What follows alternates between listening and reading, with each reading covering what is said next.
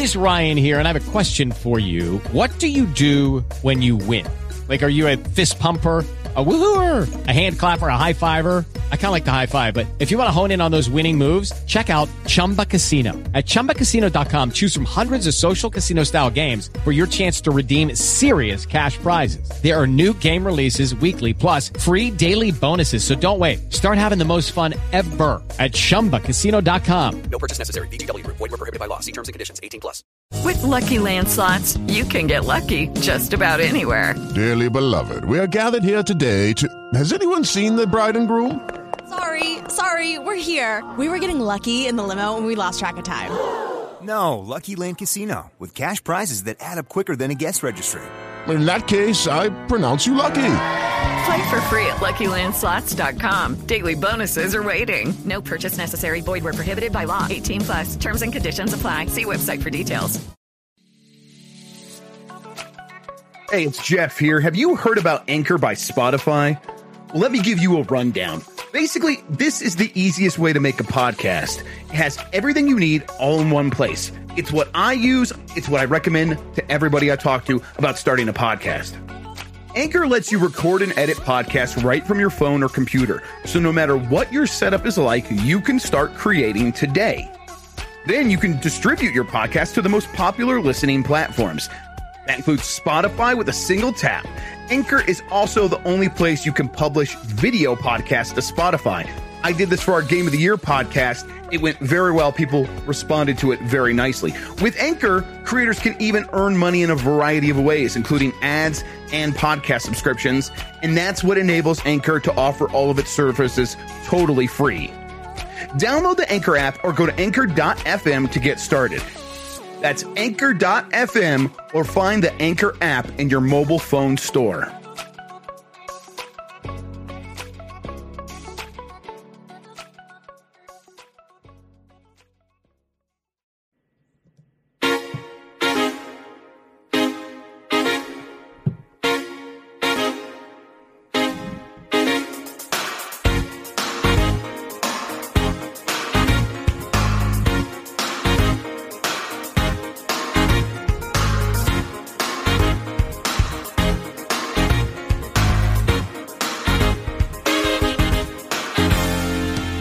The internet, you're busy. Let's do this. Welcome to the Games Beat Decides podcast. This is the podcast where we decide everything happening in the world of video games so you never have to think for yourself. I'm your host, Jeff Grubb, and with me is Mike Minotti. In today's episode, we have news, we have games, we have Mike. How are you doing? Oh, he's drinking. I got him right at the great time. Yes, he did. I'm doing good, man. You know, I had a lot of fun playing F-Zero X last night on the Switch. And just listening to our intro there, Big Blue is such a versatile song, man. Because like F-Zero X has that incredible like shredding guitar soundtrack. That's amazing. And Big Blue sounds great there. It sounds great here in this like kind of jazzier version. On F-Zero GX, it's like a bit more of an electronica thing. And that sounds fantastic. And of course, the original like 16-bit chiptuning thing is great. So, yeah, good stuff. I truly love that song. I loved all iterations of it. That N64 F-Zero game, very good. It is so good. Yes, it's the first Nintendo 64 NSO game I've actually been excited to play. Just because, like, I beat Mario 64 recently, like with Star Fox and Ocarina of Time. I don't really want to play them right now, and if I did, I'd just play the 3DS versions. It's not very easy to play F-Zero X, and that game still it's a rare Nintendo 64 game that doesn't really need anything else to kind of bump it up a little bit, right? Like it's the rare one that actually ran at 60 frames per second back then on the Nintendo 64. It still just has an amazing soundtrack. It is still just a ton of fun. What do you think about my take, Mike, that the N64 is like 3D Atari and F-Zero looks like a 3D Atari game? I feel like you only made that connection because of Robotron 64 being good. Robotron 64 is good. That's a very good point, though, Mike, because it is good. I recently played Robotron 64. I think there's a video of me on YouTube doing that, like just a couple months ago. So yeah, good game. I kind of know what you mean because like it's like we had to go simple again in some ways, but then like the games that were really complex, like Mario or Zelda or Banjo, it's like they're still fun, but you're like, can we like maybe remaster these just a little bit if I'm gonna play it right now? So sure. Thank you, everybody, for joining us. You get more from Mike and me at GamesBeat.com. If you have something to share with us, email the podcast at GamesPlusPodcast@VentureBeat.com. Thank you to Carlos Ayin, who is Insane in the Rain Music on YouTube for the use of our theme songs. If you are listening to this on that website player widget, you can subscribe to the audio version of the show on Apple Podcasts, Google Podcasts, Spotify, and more. If you're on YouTube, hit that thumbs up button. It helps people find the show. We really appreciate it. Join the Discord. The link is in the description, but it's discord.gg/GameMess. But if you just scroll over to that description, you'll find it there. Thank you to our mods. And then support the show by going to patreon.com/GameMess. That gets you into the secret channels inside the Discord. It gets you our monthly Q&A, where I sit down with everybody in the Discord and answer questions. That just went live last week. And it also gets you our Jeopardy game, which we're going to be doing a new one of those here pretty soon. You can watch that live as we do it. You get a link to watch that live as we do it. So, and you can also submit questions and things like that. And then if you can't make it live, we send out a recording. I'll send out an MP3 and I'll put that in the secret channels as well. So yeah, come hang out with us, patreon.com/GameMess. All right, Mike, bunch of news. I was setting up this YouTube video last night. Like, I'm going to schedule it, let people get excited, remind people that we're doing it at the normal time as always. And at this point, the MPD hadn't come out, so I couldn't, we're going to talk about the MPD. So I'm like, I need a catchy thing, something that'll get people's attention. So I gave in to my baser instincts, and I said, I went with the Michael Pachter said PlayStation is doomed thing. And then, of course, Matt Piscatella got mad at me and said I was not allowed to do this. He threw shade at you. Threw shade at me. I'm like, listen. Wow. Listen, a man's got to... I thought Matt was our friend. Yeah, I thought he was our friend. And then so I changed the headline to analyst says PlayStation is doomed, but Matt disagrees. So that's okay. The headline for our last Nintendo's was Nintendo Legend retires, and it was about that guy stepping down from Next Level that we talked about for 2 minutes. Exactly. I'm giving into the baser instincts. I'm doing it. Look, if I have nothing to do with this. Yes, Mike's totally maybe... innocent here. I don't care either. Yes. To be clear. Okay, so we have Michael Pachter saying PlayStation is doomed. Here's the quote, and he was on a podcast. It was an Xbox podcast, so maybe he was playing this up. But here's the quote: "I think PlayStation is doomed." Okay, and I think they're going to cease to exist as we know them in about 10 years. They can't compete. They have no chance of competing. They're not a couple of years behind. It's an insurmountable lead. I have lots of thoughts about this. I can kind of see where he's coming from a very tiny bit. Well, and then I think if you think about it, he's only coming from it thinking about services, right? Exactly. Like that's the only thing he's thinking about is Game Pass and how Game Pass is just going to get bigger. It's a big deal. And that's why, even though, I don't know, like we know Spartacus is coming, and maybe it's not going to be as big as Game Pass, but it's going to give them an extra revenue stream. And on top of everything else, right now, PlayStation is still ahead of Xbox. Maybe not much. Maybe that'll change. But the idea that Sony's going to go from this to not just like maybe doomed, but probably going to be doomed. I can't see how they're not doomed. That's quite a leap. Yeah, it's it really does feel like it's working backward from like, okay, they have this service over at Xbox, and if that's the future, can Sony catch up to that service? And I think the answer is clearly no. But that's not how this stuff works. It works like if you have an audience and you make stuff for that audience, they'll show up. Nintendo's proved this over and over, where it's like, even when Nintendo's down, that there is that Nintendo audience that exists and will be right there, and they'll come right back when there is stuff to get excited about. And PlayStation certainly has that audience. The audience is the hard part. Like, as good as Game Pass is, everyone talks up Game Pass. We talk up Game Pass all the time. You hear it on every podcast you listen to. It's the greatest deal in gaming, all this stuff. It's like slowly getting to like 25 million people subscribing. Eventually it'll get to 30, 35. As like Starfield comes out, it'll probably have a pretty big leap. But that's not the same as like when Nintendo puts out the Switch and it races to 100 million units sold, because Nintendo just has that audience that's so built in. And PlayStation has the same thing. And as long as Sony is serving that audience is not suddenly going to be like, well, you're not Game Pass, so screw you. It's just not going to flip out that way. And so it seems really short-sighted in terms of like how people actually consume this stuff. But at the same time, like, yeah, I don't think... Sony's going to struggle to compete on that services front. They will find other ways to get around it, though. That's kind of what I think here. Yeah, and yes, and so it's like they'll cease to exist as they do today, and that's what he says. Like I think they're going to cease to exist party as we know them in about 10 years. Right? They're not going to go third party either. But I mean, who knows what consoles look like in 10 years? 10 years ago, I guess they were pretty much the same thing. But it also feels like there's an expiration date on things working exactly how they do today. Well, 10 years ago was the end of the PlayStation 3 life cycle. Right. So we're like getting Uncharted 3 and stuff. And yeah, that's a while ago. But yeah, things are kind of still there. And that's basically where Sony's current strategy started, of like the giant mega AAA games that you can't miss, like The Last of Us and Uncharted. And that still like is, working for them. Horizon Forbidden West is doing very well. We're going to talk about that. Let's go into NPD right now, actually. Because this like builds on exactly what you're saying. Like, it's not just Horizon Forbidden West, which was the number 2 best-selling game of February as a console exclusive. It did very well. But like, if you look on the top 20 games of February, Marvel's Spider-Man's Miles Morales is at number 11. Let's see. God of War, actually, it was the best-selling games of like 2022 so far, and it was like God of War and Miles Morales were both on there. It's like, and that's God of War 2018, and it's because of the PC version, obviously, but they are finding a cadence where they are putting out big games, finding out ways to keep them exciting over a long period of time, putting them on other platforms, and these games are selling very well for a very long time, and that's like Nintendo's key to success is they've been able to make a lot of games that sell very well for a very long time. And Sony seems to be cracking that code slowly. I mean, there's no better example than Miles Morales, but Horizon Forbidden West, a sequel to a game that sold 20 million copies, seems like it's bound to repeat that. So yeah, Sony in a very strong position. Let's take a look at some of these other NPD data points. Real quick, the industry overall was down 6% year over year.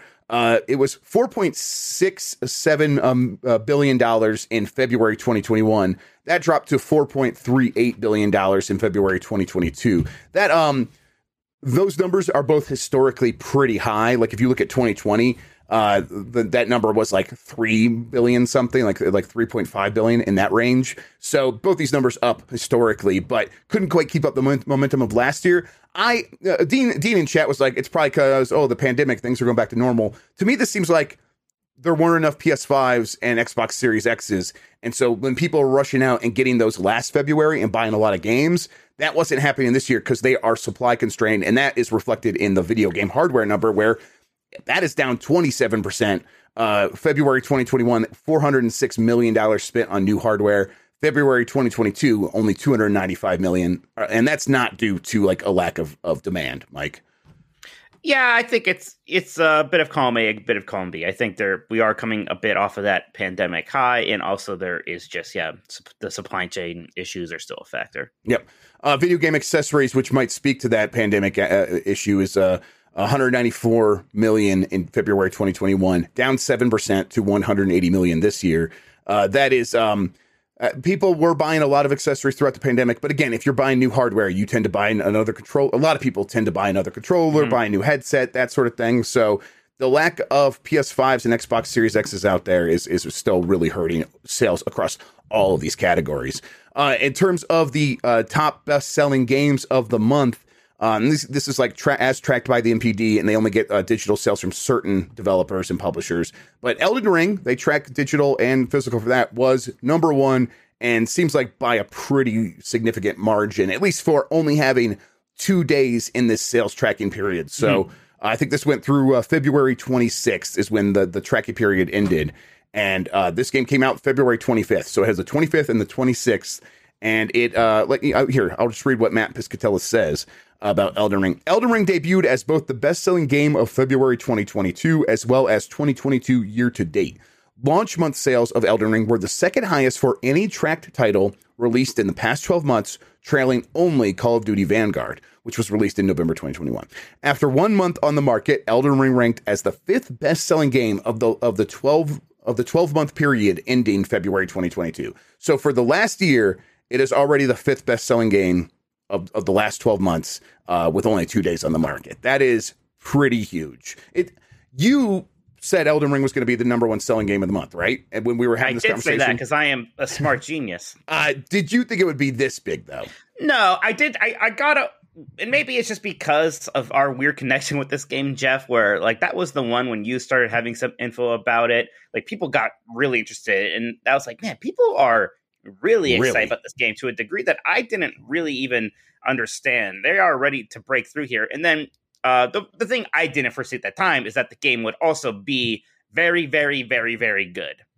It would become one of the best, right? It'd be one of the best reviewed games ever. The word of mouth would be almost overwhelmingly positive. It's one of those games that you can like upload clips of on Twitter, and they're all interesting and exciting, and people have a lot of things to say. Sometimes it's real stupid, weird discourse, but that's still people talking. It is the big breakthrough hit that that I bet From Software themselves maybe didn't know that they would ever have, right? Like, they've been doing very well for a while. Like, Sekiro won some Game of the Year awards. It's so well. This is that next level thing. Yes. Sekiro. Yeah, I don't know how to say it either. They've been building on their success. They've had ups and downs. I think Sekiro was sold a little bit worse than Dark Souls 3, and kind of expect that. It's a new IP. It's more difficult. But Elden Ring, also a new IP, but clearly it was just primed to break out. Right. Well, it's like a new IP, but it's also kind of gets to be Dark Souls 4 in a way, right? And that helps it a lot. There's this kind of, it's so funny, right? How like they did go like radio silent for a while there. So it's hard to imagine there was a time where people like, maybe that game is canceled. Yeah. And here it is, one of the biggest games in recent memory. Horizon, though, also no slouch. It was second best-selling. This is from Matt Piscatella as well. Horizon Forbidden West was the second best-selling game of February 2022, while also ranking first on PlayStation platforms. Dollar sales of the PlayStation 5 version of Horizon Forbidden West set a new launch month record for the PlayStation 5 platform. Not too surprising. There are more PS5s out there. This is probably the biggest game to hit PS5 so far. Right, and on PlayStation 5 specifically, it did outsell Elden Ring. It's number 1, and Elden Ring's number 2. So, I know there's a bit of a narrative like, oh, poor Forbidden West. Forbidden West is doing very well still. Yes. And this happened last time, right? It happened with Zelda, and that game did fine. This game's going to do just fine. They're going to do great. This one did great. It's going to do great. Yeah, exactly. I'm sure everyone's very happy. I'm sure it's going to probably outsell the first one, which again sold 20 million copies. Okay, so then have you looked at the rest of the list, Mike? Yes, I have. Okay, sorry, I can't play a guessing game. Can't play a guessing game. So the question was going to be Elden Ring, Horizon Forbidden West, Pokemon Legends Arceus, Dying Light 2, Stay Human. We talked about that about a month ago, and we're like, try to like kind of put those in order. We know Elden Ring number 1, Horizon Forbidden West number 2. Number 3 was Pokemon Legends Arceus, and again, that only includes physical sales, does not include digital. So that game is also, it did fall behind, Elden Ring for the best-selling games so far of 2022, but again, that's only physical sales. Right. So it's one of those things you kind of have to, don't look so much at rankings here. I'm sure Arceus is still doing very well. It speaks more to Elden Ring and Horizon 2 probably just having really strong debuts. It's not like, Arceus is losing its legs already. I'm sure it's doing very well. Yes. Dying Light 2 Stay Human also does not include digital sales, so that's probably hurting its appearance on here, although I think even with digital probably would have struggled to beat Arceus. Arceus is just kind of selling like mad, selling like crazy, millions of copies, all physical, not even counting the digital. Then the other new game that debuted was Total War Warhammer 3. And that was number 5. So just a strong month for new games, but even then it couldn't match last year's rush to pick up new consoles and new software along the new consoles. Pretty good showing for Warhammer 3. In fact, like that's the one where like, well, because the next one at number 6 is Call of Duty Vanguard, and Warhammer 3 is the one I'm like, that beat Vanguard. Yep. And I know I just said like, don't look at the rankings. It's pretty interesting to see the newish Call of Duty already this quote unquote low. Yeah. On the list. I know there's 4 new releases here. Again, Warhammer 3, maybe not one I would have expected to chart above Vanguard, so that pushed it down. But again, like we know that Vanguard's been struggling a bit, and I wonder if this is another sign of that. Okay. Yes, the rest of the chart, kind of familiar stuff. After Call of Duty Vanguard, Madden, Mario Kart 8 at 8, FIFA, Minecraft at 10. Miles Morales at 11, like we said. Mario Party Superstars is at 12. It was ranked 15 last month. So moving back up, people really like Mario Party more than I like. It was one thing when Super Mario Party did really well. The fact that they very shortly made another one that's just kind of a greatest hits thing, and it is also apparently just going to sell like tens of millions of copies. That's pretty nuts. A game not anywhere on this top 20 Battlefield 2042. Oh, wow. Just, yeah. Legend of Zelda Breath of the Wild disaster. number 20. It's a disaster, yes. I think it's barely in the top 20 for the best-selling games of the last year so far. I think it's like number 19 on that list. I'd have to look, but I don't have it here. Okay, in terms of hardware, the best-selling hardware of the month was Switch. That's in terms of both units and dollars. Again, this is a measure of who was able to get what into the supply chain. Number 2 for both those metrics of dollars and units was Xbox Series X and S. That's probably mostly S, though. And then PlayStation 5, number 3 there. That's just because the supply is just not there at all. If you look for the entire year so far, though, PlayStation 5 is number 1 for dollar sales. I think Xbox might be ahead of it in unit sales, though, again, because of the Series S. So it's a mess. Not a lot of actual information you could glean from any of this other than, okay, so in February, Sony wasn't able to get a lot of PlayStations to the United States. And that's kind of all you could take away from this.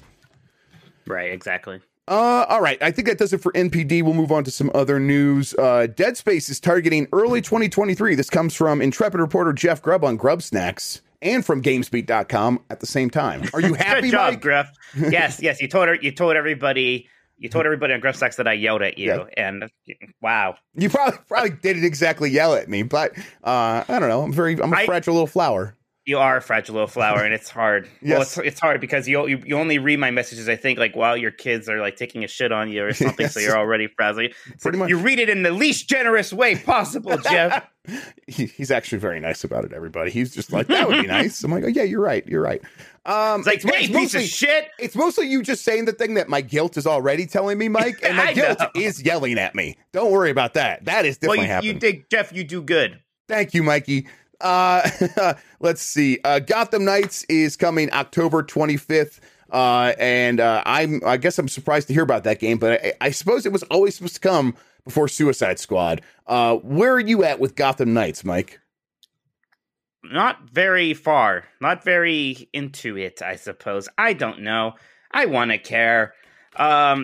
Which one is the one that's supposed to actually be a live service game? Is that supposed to be? I think they both are a little bit. I thought only one was supposed to be actually. Suicide Squad seems more than, and Gotham Knights seems like it has like, okay, here are the 4 not Batman, and doesn't that seem like it's set up for one of those 4-player co-op games? And apparently it only has 2-player co-op. So that to me that says it's not as much as a live service game. I guess if you asked me where I would want, where is it that I wanted to see? Oh, shit. What? Sorry, 10 minutes ago, Dead Space Twitter, status update incoming, arrival window early 2023. So they confirmed it. Look at that. There you go, everybody. Wow, it's nice when it doesn't take long to get the reporting confirmed. Wow, it's like you're not pulling stuff out of your ass. It's like I'm not pulling. I mean, sometimes there's some good stuff up there, but not this time. Real quick, back to Dead Space. Dead Space is just they need a little bit more time. They want to get it right. The story's on GameSpeed if you want more. 2022 almost sounded a little early for it anyways. I agree. And it was always like, oh, October 2022, that would be fast. But they were like, okay, it's a remake. That's why you do remakes, because you can get them out fast. But early 2023 is just a few months later. So very cool. It's fine. What you said about Gotham Knights? It's good to do it now instead of get there and then be like a month before. Like, exactly. Oh, we got to delay it. Exactly. Right. And they never said 2022. That was always just they never reporting. did. So that's just what they were targeting internally, and we happen to know it. Right. Exactly. You were saying something about Gotham Knights, or you done with that? It's just like if you had asked me, like, where do I want the Batman video games to go after Arkham Knight? I don't think. Well, get rid of Batman. Let's add some multiplayer in it. Those aren't the directions I would have gone with. Right. I totally agree. Yes. But well, maybe these games will be good. Maybe they'll be fun. I don't know. They can be. They can very much be. But I'm also like, I'll wait for somebody to tell me that. Or I'll wait for a chance to try it. I'm actually not getting too excited about these games. That's like, I wasn't paying attention to like, oh, Gotham Knights, there's something happened with that. I was like, that didn't get me enough to like pay attention that they announced a release date until I was putting this rundown together. So I'm actually right there with you where it's like, I'm going to wait for someone else to play it and tell me it's worth paying attention to. All right, let's get into some in light of recent world events news. In light of recent world events, Nintendo is delaying Advance Wars 1+2 Reboot Camp, a game about moving tanks and heavy artillery into a country to take over their cities. That is too close to what is happening with Russia and Ukraine. So Nintendo delaying sort of indefinitely, like they didn't give a new date for it. This is we talked a little bit about this on Nintendogs, but I figured I'd bring it up here because it's part of like a larger ongoing story where companies are hesitant about looking like they are being frivolous about war, and at the same time they're also being they're hesitant about looking like they are profiting from anything coming from Russia. So that leads to everyone is pulling out of Russia in terms of their business. Nintendo seems like they might have, but also it might have just been like their payment processor stopped working. So I think they just said, "Oh, we're just going to turn it off because the payment processor isn't accepting rubles anymore. So we can't do business in Russia anyhow." So it's unclear if Nintendo actually was like behind that or not. But PlayStation, Xbox, Humble Bundle, EA, Activision Blizzard, a whole slew of companies have all said we are not shipping products there and we are shutting down our digital sales there. Pokemon Go, yes. Go just shut down, yeah. Exactly. So you can't play Pokemon Go in that country anymore. It's this stuff, the Advance Wars thing is one thing. You don't want to look like you are being in poor taste. This stuff is also, that's related to what's happening with this stuff, but it's also part of a larger effort to sort of counter the propaganda inside of Russia. Many Russians get their news from state media that is telling them one thing and it's very much a distorted version of reality, and they believe that they're in the right. And then all of a sudden they go to McDonald's and McDonald's is like, we shut down. We're not operating in this country anymore because of what your country's doing to this other one. Maybe it begins to like cause a little bit of distrust among the people that are like, wait, why is everyone mad at us? I thought we were right. I mean, yeah, it's like, is there some point where you have to go, maybe it's us. And I don't know. It's complicated stuff. And there are some people who get really worked up. Like, this is just hurting the average Russians. And it's like, I guess I kind of understand that point. But if it was down to me, I would ultimately be like, yeah, look, we don't have to we don't have to send them all of our entertainment and continue to operate all that stuff there while they're invading a sovereign nation and bombing its hospitals. And it's Gary Kasparov, the one-time chess champion, grandmaster, whatever, and now a Russian political expert and stuff, and opposition to Vladimir Putin. He said on Twitter that yes, it's about affecting the average person in Russia because you kind of have to affect the average person in Russia. They've been indoctrinated in propaganda nonstop for decades. This is the one way to sort of shake up the country, is to let them know, hey, everyone else doesn't support what you're doing. Now you need to figure out what you're actually doing for real and not just listen to the state media. I mean, that's Gary Kasparov, not coming from me. I don't know exactly. Right. I haven't thought about like the gamesmanship of what this does. I do understand a company being like, we don't want to take rubles because one, they're worthless. Right. Two, that's what helps. I think is because I think there are still ultimately humans involved in these places. It doesn't seem like it sometimes, but I'm sure a lot of them are uncomfortable about taking Russian money or doing anything that supports that economy right now. Yep. And it's very complicated. Like maybe this just makes Russia hate the West even more. I don't know. Again, I'm wearing a shirt with a boat from Epcot on it. Right. It's out of my pay grade. Yeah, I'm wearing a shirt that I decided when I was on the potty today, I'm going to refer to it as WITIS, which stands for Wear It Till It Smells. That's the kind of stuff we're working with. That's the brains that we have. So yes, that's what we got here. Yeah, so we're doing our best, everybody. And I just hope this ends so the people in Ukraine can be safe. Okay. Steam Deck is getting it did get its Windows drivers. So now you can install Windows on a Steam Deck. Mike, your Steam Deck still pre-ordered. Once you get yours, do you have any interest in doing this? Gosh, not immediately, and not unless I knew it worked really well. Like, what would I need to do that for? Because, like, I don't need to do that to get the emulators. Would I need to do that to get the Epic Game Store so I could play Kingdom Hearts? So the Epic Game Store you can install, but I think they actually, it's upstairs. Someone said that they put it into the Linux store thing, where the package manager is what it is. And someone said you could just click a button now and get the Epic Game Store. So I don't think so. I think you'd be able to just get that in the Steam OS. And that's kind of like where I'm at, where before I got it, I'm like, I am definitely going to try Windows on this thing at the very least. And now I'm like, oh, the idea of putting Windows on this thing seems like a hassle. And SteamOS is so good. And yes, some stuff doesn't work, but I'd rather just deal with those headaches than abandon all the good interface stuff that Steam provides by having the native version. Now, I think you can get... How greedy do I need to be? Right. You can get like a Steam Deck OS interface like layer on top of Windows, but I bet that doesn't work as smoothly as just like you click the button, it goes to sleep, you pick it back up, it boots right back into your game, it's saving all this stuff, it understands. I mean, maybe it does. I'll have to test it myself, I guess, eventually.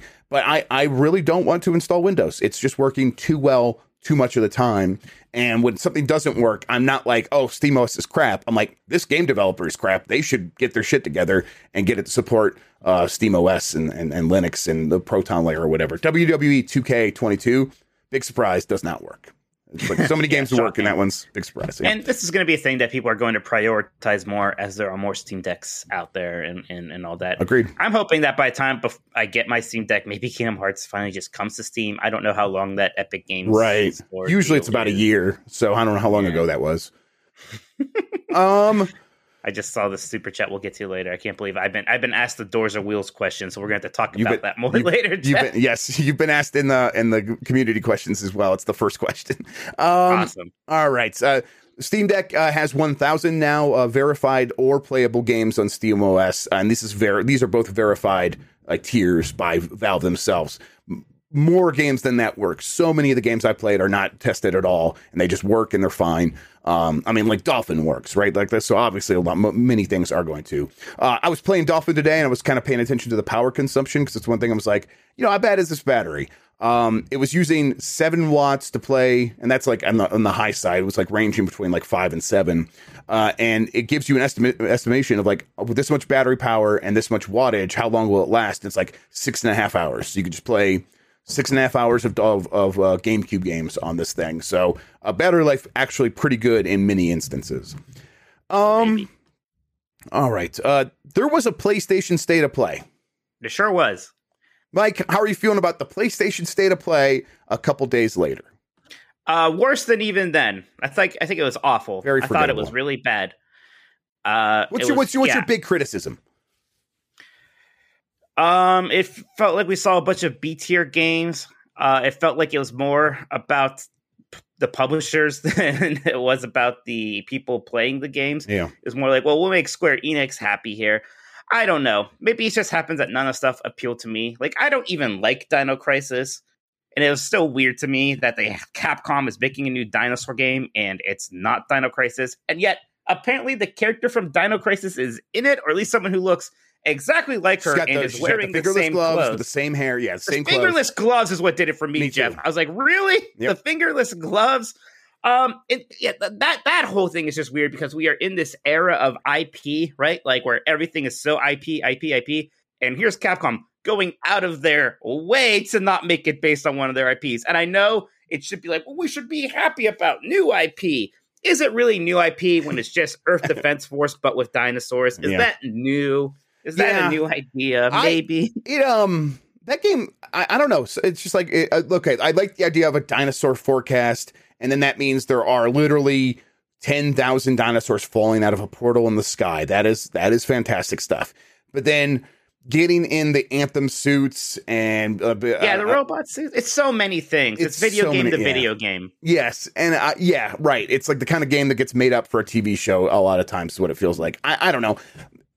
I'll give it a chance, but right now, based on what I saw, not that excited. And that was like basically the highlight of the show was Exoprimal for me. Right. Well, we ended with 2 very mediocre-looking Square Enix games. There's their Tactics game, which you said looks like a DS game, which is maybe only slightly unfair. Yes. I think you were onto something there. It's so muddy looking. It's so hard to tell what's going on. It's like user interface is awful, right? And it's like the buildings like stand out more than the characters, and like these things will get refined. But this is how you're selling the game in a big state of play. And it's just this incomprehensible mess to look at. And I'm someone who plays a lot of tactics games. I'm like usually pretty good at parsing what's going on. And they just did a very bad job with this game. It looks bad. Yeah. There's a new Valkyrie something, like I forget what Valkyrie. I'll call it Valkyrie Cell because it looked like a PlayStation 3 game, right? Yep. Which is, again, slightly ungenerous. But sure, I get what you're going for again, though, because it's very bland. It's very vanilla looking at best. It really is, and it's they're both clearly Square Enix B team or C team projects, and we're at a point where there is such a difference between those things now, between a Final Fantasy VII remake and that. Yes. And again, it doesn't necessarily it doesn't necessarily mean that it's going to hurt that much from it. I play plenty of games that don't look that great, but you usually don't end your presentation with one of those things, right? Like that was a weird one last thing. I agree. It definitely, and I think Jeff over John Baum was saying this. Jeff G was saying that it felt to him like Square Enix had a bunch of stuff they wanted to announce and didn't want to do a show themselves. And you said it when we started. It was so much of that. I mean, they also showed They did show Stranger Paradise, and they showed Forspoken. That's it, Forspoken. Which Forspoken looks good. I'm excited for it. Not coming out for a while. And also a lot of the stuff is multi-platform, and this might have more to do with me, but the most exciting thing by far was the Teenage Mutant Ninja Turtles Cowabunga collection, which is very exciting because it's just all those great, good to great Konami Turtles games that they made, including all those beat 'em ups, including the arcade versions. So you have some 4-player ones, and some of them even have online support. That is going to be fantastic. I can't wait for that. Right. And Digital Eclipse is doing that. Digital Eclipse is known for putting a lot of love into these collections. Digital Eclipse is Disney Afternoon Collection is still like the best thing ever. God, I love that. And they did send over a list. It's Teenage Mutant Ninja Turtles Arcade, Turtles in Time Arcade, Ninja Turtles for NES, so the original, Turtles 2, the arcade game for NES, the Manhattan Project for NES. Manhattan Project's so good. There's Tournament Fighters for Super Nintendo, Tournament Fighters for Genesis, and people wanted both versions. They went one further, and they brought back, I think, the unreleased Tournament Fighters for NES. No, it was released, Jeff. I forgot about this. We were talking about this, but there was an NES version, and wasn't that wild? Because there were not a lot of 1-versus-1 fighting games on the NES, because that whole thing started with Street Fighter 2, really. Yes. There's like stuff like karate or whatever, and weird, like a lot of pro wrestling games. But yeah, so that, again, it'll be a curiosity to play it. Nobody's going to really want to play a lot of it, but still, it's neat that it's there. Right, and it's exactly, it's like, okay, they go to the extra effort to make sure the collection like this is very well done. They also, they said this somewhere, I think it was in the description on YouTube, but then they edited it, so it's not there anymore. They had like a list of like all the extra stuff that's going to be in there, like behind the scenes scans of art and work in progress stuff and design docs. So that's the kind of package you're going to get here. And I agree, that's the most exciting. Like, I love Teenage Mutant Ninja Turtles Arcade. I've not played many. Yes. I have played a bunch of these other ones, not a lot though. And I'm like, I would love to have this collection just for arcade, and then everything else is going to be a bonus on top. And I bet I'll find a couple games I'm like, oh yeah, I really did miss out on this at the time. I know at least one of those Game Boy games is actually supposed to be like really good, so I'm excited. In fact, I was looking for it a lot while I've been looking for games for my Analog Pocket, so now I'll just be able to play it on there. That's great. This is great. I generally agree with your assessment though. Pretty underwhelming, forgettable, and it might as well have happened at this point. It may as well not have happened. Yeah. Returnal DLC, maybe that's the kind of thing where it's like, sure. And again, that just happens to be like me and you, like, famously aren't the biggest Returnal fans. Right. So, okay. Over on the Microsoft side of things, Halo Infinite Season 2, Lone Wolves.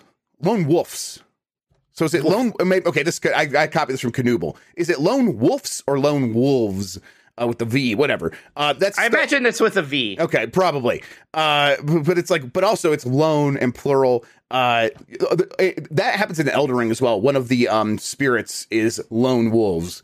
So a lot of video games have pluralized the loneliness. That's starting May 3rd. Sorry, I'm hung up on this, Mike. Well, I don't know why, but that sounded unintentionally deep. A lot of video games have pluralized lonely. That's the name of my my new collection of poetry. Pluralize the loneliness. Okay, continue. Co-op is not coming until later, in Season 2, though. Definitely seems like they are having issues over there at the very least, right? Yeah, it's like, I get it. It's hard to make content, especially in this, this COVID era that we're kind of maybe getting out of.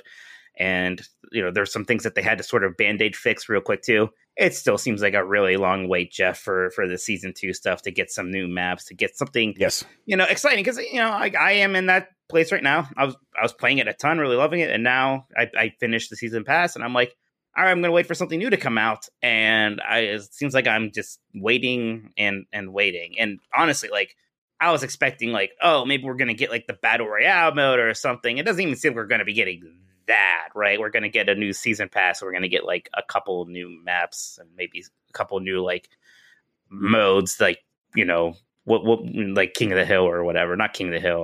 Well, yeah, something like that. No, yeah. I mean, you got to hope that the rumor about I'm not gonna be able to remember the name of the developer, but they're the one that's working on that Monster Hunter clone and that I reported on a few weeks ago. You would hope Certain Affinity. You would hope Certain Affinity's thing is coming soon. Like that, apparently it's supposed to be a new game mode. Hopefully it's like, okay, if Certain Affinity is working on it, hopefully it's like a pretty significant thing, and that comes by like summer at the latest. Yeah. And that's why, okay, that at that point everyone could just forget about it. It's this big new thing. Maybe it has a battle royale set on the Halo Infinite map. If that's the case, a lot of people will begin to forget about this dark period where there wasn't much. But if it takes longer than that, if we are like a full year before it feels like, okay, the content pipeline finally got like into a place where it's delivering stuff at a somewhat acceptable pace, that is too long, and it definitely deserves to be called out right now. It needs Forge more than anything, because then people can start making their own content, and that would help a lot. And Forge, I've heard mixed things, but apparently insiders are testing it. Apparently, like the Halo insiders, they've been messing around with it. So hopefully that's coming soon and is ready to go.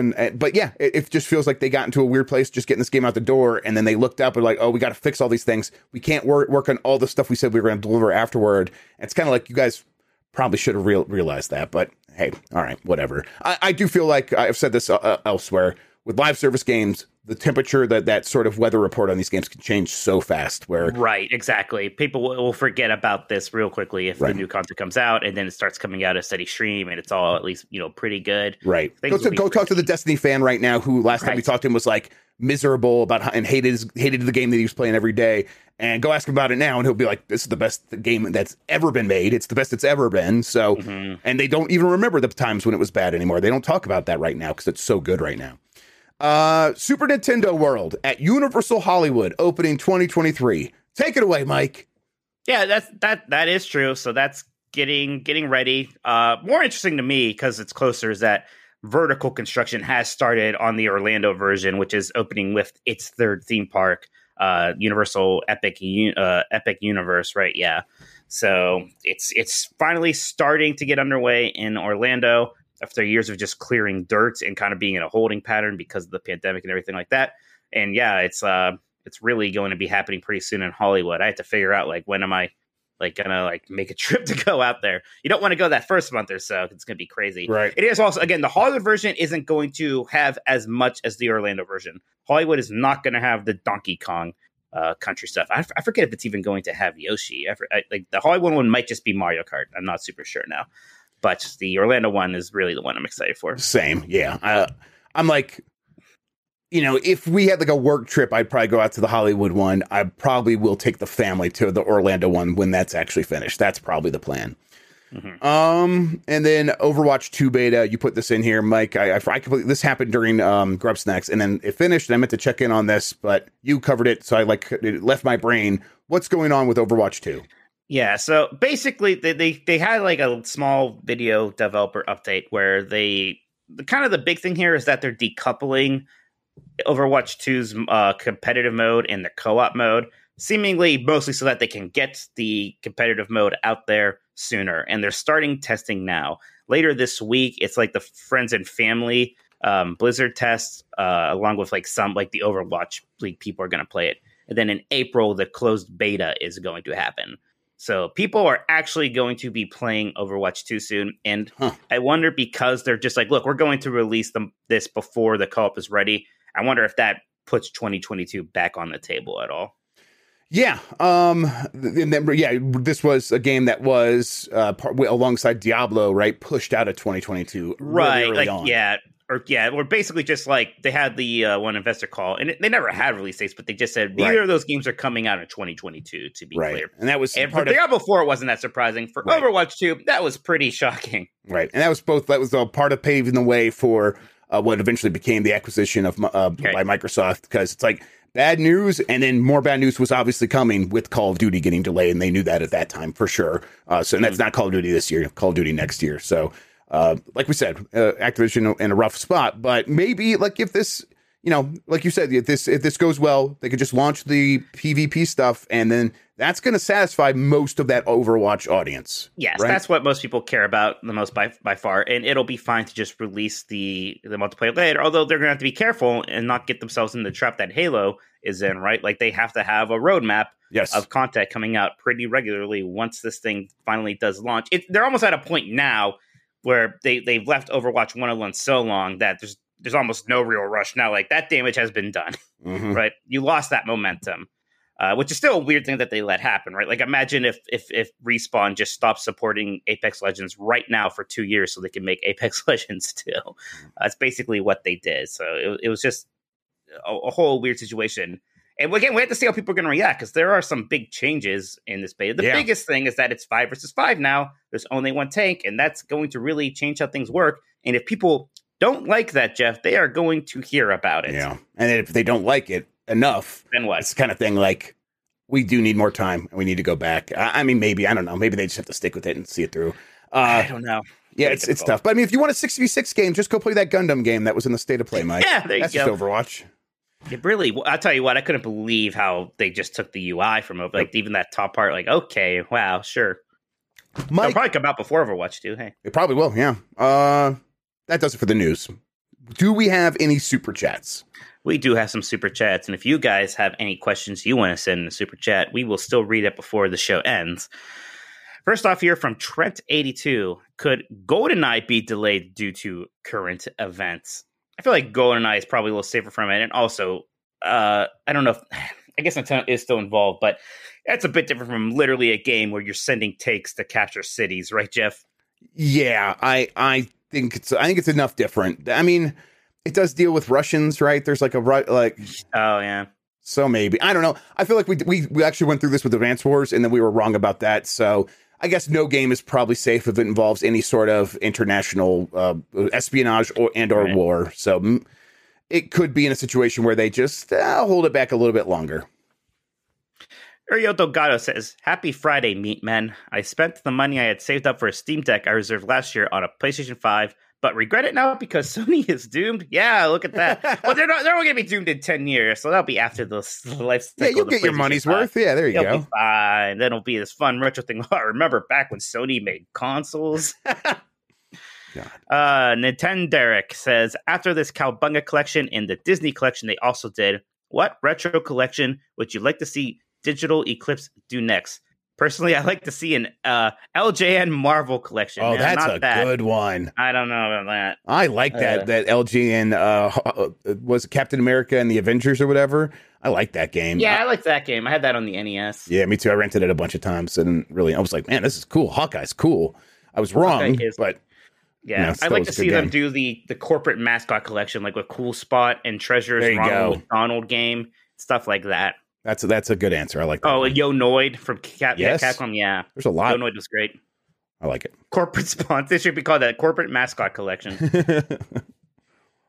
Alexander Dark 91 says, "Have you heard anything about the date for the Xbox E3 showcase yet?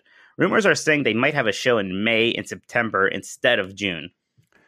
Yeah, they're going to be in June. It's going to be in June.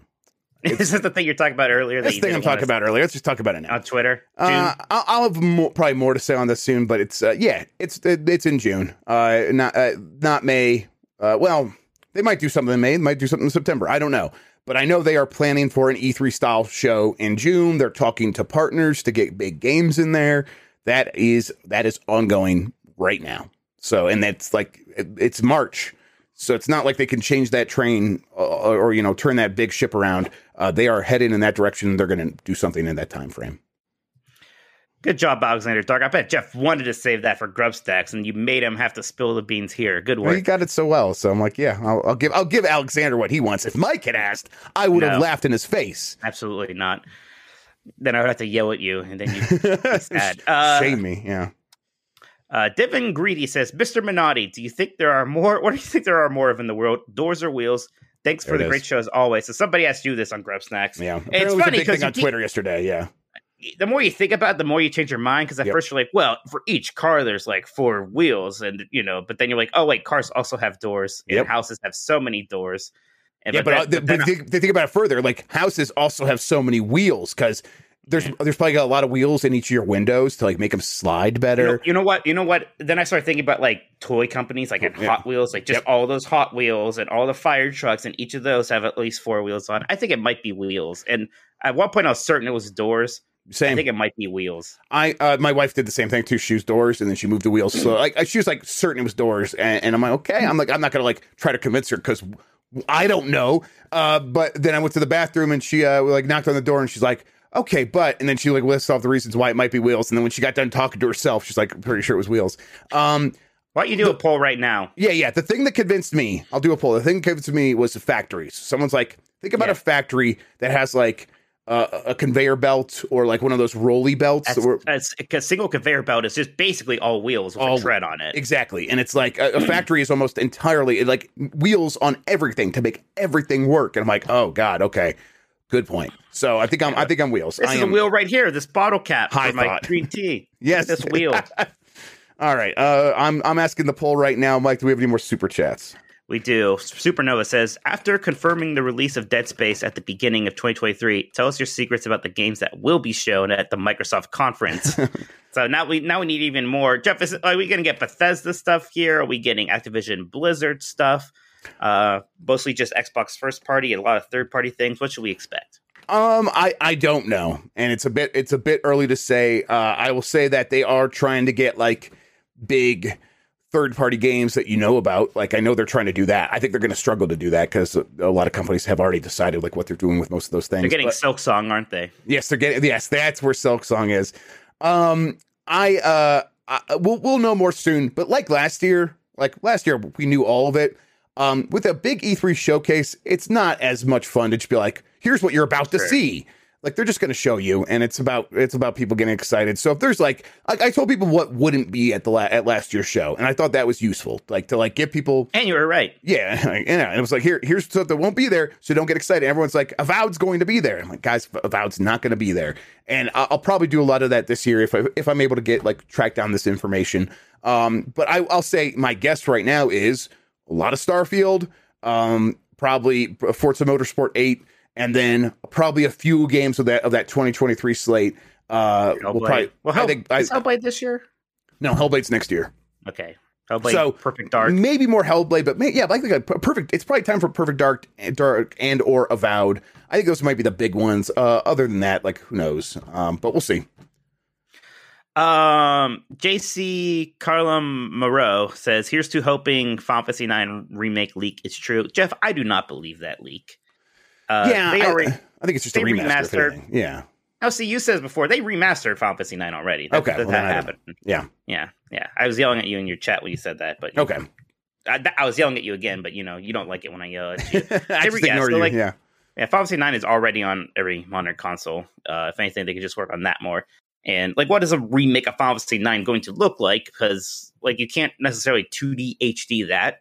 You would kind of have to make it look like Final Fantasy VII Remake, which I don't think they're going to devote that kind of energy to Final Fantasy IX. And also, they still have like 2 more of those to make.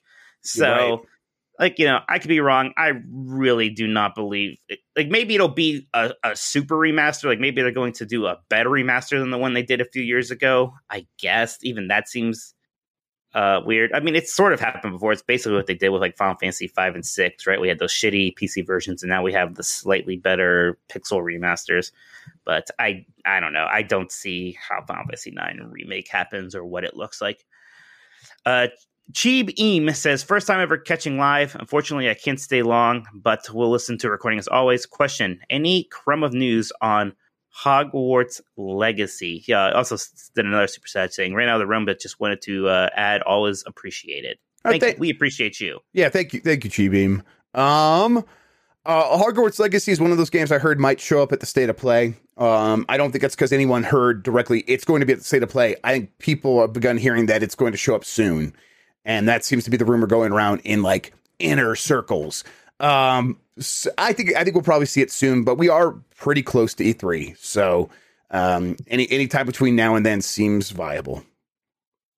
King is Overrated says, do you guys read or reply to comments on your articles? Other journalists I read don't really engage with their audience. Is this commonplace? Jeff, we haven't had comments on our articles in years, and I think they actually did like turn those back on. I don't know if anybody even uses those anymore. I mean, what sites have that people actually do that? It's like Kotaku and IGN. Do you guys like reading the comments on Kotaku and IGN? Like, I don't. Yeah, I think, we read some of the comments on the YouTube stuff every once in a while, and I'll engage with that. Most people are pretty kind. I read the YouTube ones all the time, actually. Yeah. I read those pretty religiously, and I respond to those. If you talk to me on Twitter, I'll usually respond to you. Right, that's the thing. We have Twitter. If you want to reach out, we'll talk to you there. Yeah, comments on stories, I don't know. That feels so 2009 to me, Jeff. Oh, they say we're cutting in and out. Okay, everybody, hang on. I think one person said that. No, everyone's saying audio's messed up. Okay, hang on. I don't know what that is. How is that? Here, let me listen. Let me see here. Let me put in a marker so I know where this is happening. Yep, we're fixing it now. Some people are saying it's fine for them. Okay. I'm trying to hear myself, but it's taking a second for my speakers to turn on. That might be a them problem. My audio's not messed up. Yeah, I mean, okay. Is your audio? People are saying it's fine. Is it still bad now for anybody? Because it's probably just for you. Okay. Try reloading YouTube. Maybe there's issue because I have 0 dropped frames this entire time. Yeah, I'm getting no red bars. I'm looking at I'm looking at the audio levels on here in OBS, and they look normal as far as I'm not an expert on that stuff, but it looks normal to me. Okay, yeah, just refresh. Sorry about that, everybody. Okay, hit another marker. Any other super chats, or did I not answer the last question? Oh, yeah, no, we're talking about the comments. Yeah, listen, engage with us here. Engage with us. We're reading chat a lot of times on Twitter. We do read that stuff. Yeah. You have plenty of opportunities to yell at us. Don't worry. Exactly. Wolf Assassin asks, do you know how the projects at Xbox Game Studios Publishing are progressing? Like Project Belfry, Shaolin, Velvet, and whatever happened to Project Kojima? Yeah, Kojima, that's still like they're just like taking a long time on that deal because of the language barrier and stuff. And also it's early, so that we probably just won't hear about that until they have something to actually say. And I don't have like granular updates on all of these projects, no. But I think as far as I've heard, most of them are coming along. I think Project Belfry is one that is probably going to come this year. I think that Josh Sawyer game might come this year. That's not Xbox Game Studios publishing thing, but those are the ones I know about. And I don't know. It just sounds like they are going fine as far as I'm aware. And then one more here. Ariel Delgado just says, this podcast is an RPG, I guess. We are playing roles, that's for sure. I'm playing somebody who can tolerate Jeff's existence. Yes, and I'm doing the role of his greatest nemesis and the one who will eventually take him down and put him in his place. So the hero is basically what I am. The hero is what you're trying. So I'm chaos in this. Yes, you are definitely chaos. That's for sure. 25% for Doris, 75% for Wheels. That's 152 votes so far. I think we are very persuasive in our argument. I think so too. Okay. Does that do it for Super Chats, Mike? That's it for Super Chats for now. If you guys have anything else you want to send in Super Chat, we will read it before the show ends. All right. I have a whole bunch of questions here from the community. These come from people who are in our Discord and then also in the Patreon or whatever, able to get into the secret channels. Starting with, and they're keeping it going, Mike, Bench Turbo JC. So it's only going to get worse before it gets better. Currently at Disney World, and want to ask Mike his favorite ride, what his favorite rides are, and favorite park. I can't wait to eat shit and buy anime stuff at Epcot. Oh yes, it's very good. Yeah, there's that incredible store at the Japan Pavilion in Epcot that just has a bunch of anime, video game stuff. I buy Mega Man stuff there. They have a lot of Studio Ghibli stuff to buy there, and they have like a giant candy section with all that Japanese candy and weird stuff. Oh, it's good. Epcot is usually my favorite park. It's under a lot of construction right now, which is why Animal Kingdom has been singing to me a lot lately. Animal Kingdom has some very chill vibes to it in certain places. There's this like bar and lounge at Animal Kingdom called the Nomad Lounge. It's right before the main entrance to all the Avatar stuff, and that is just my happy place. It's just really relaxing in there. They have incredible like small plates, incredible cocktails, and some fun beers on draft. And the whole thing, it's like this haven for like explorers. It's like the thing for like world travelers. It is very nice in there. My favorite rides in general, the new Star Wars ride is actually pretty incredible. That Rise of the Resistance. I know it's probably like a super long line and it's obnoxious to get on it, but it is fantastic. I also like a lot of dumb, slow things like the People Mover and Magic Kingdom, which is just like the overhead, like a train thing that just goes around Tomorrowland. Yeah, People Movers rule. I love it. That's a big favorite of mine. It's just like, go look at the park, I guess. You taught me that, a lot of that stuff. You taught me that that and Detroit are like one of the only places to have those People Mover things. Yeah, that's right. Yeah. So I've been on the People Mover to go to. I can't remember the name of it, but like, yeah, we would take it to Detroit all the time when we were going to events. Right. I was shocked. Like, oh, that's funny that you actually know about the other one. Teacups, no, Nick Turb, but teacups are a little too dizzying for me. I'm not a big thrill guy. Like Space Mountain is my limit anymore. And some days I'm like, I'm not doing Space Mountain today. That's too much for me. Teacups spin around a lot. Okay. Did you say, what did you say? They were a little bit too much what for you? Spinny? Okay. I thought you said they were a little bit too Disney for you. And I was about to freak out. I'm like, what are you talking about? Okay. Dizzying. Like, spinning around. I was about to spin around in my chair and then I realized I have a headset on. Yeah. That would have been very good. Yeah. Like there are a few rides I still never done in Disney World, like Tower of Terror and Rock and Roller Coaster.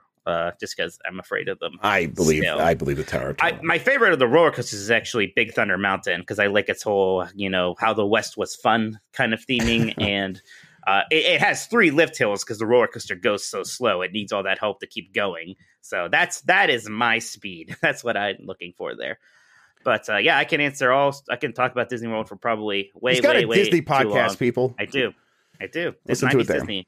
I like answering questions about Disney World, though. I bet you do. It's funny. I for some reason, when people ask me about video games, like normal people, sometimes I'm like annoyed. People are like, what do you think? PlayStation or Xbox is better? I'm like, who cares? If somebody asks, right? If somebody asks me like, what's your favorite Disney World restaurant? I will write an essay for them.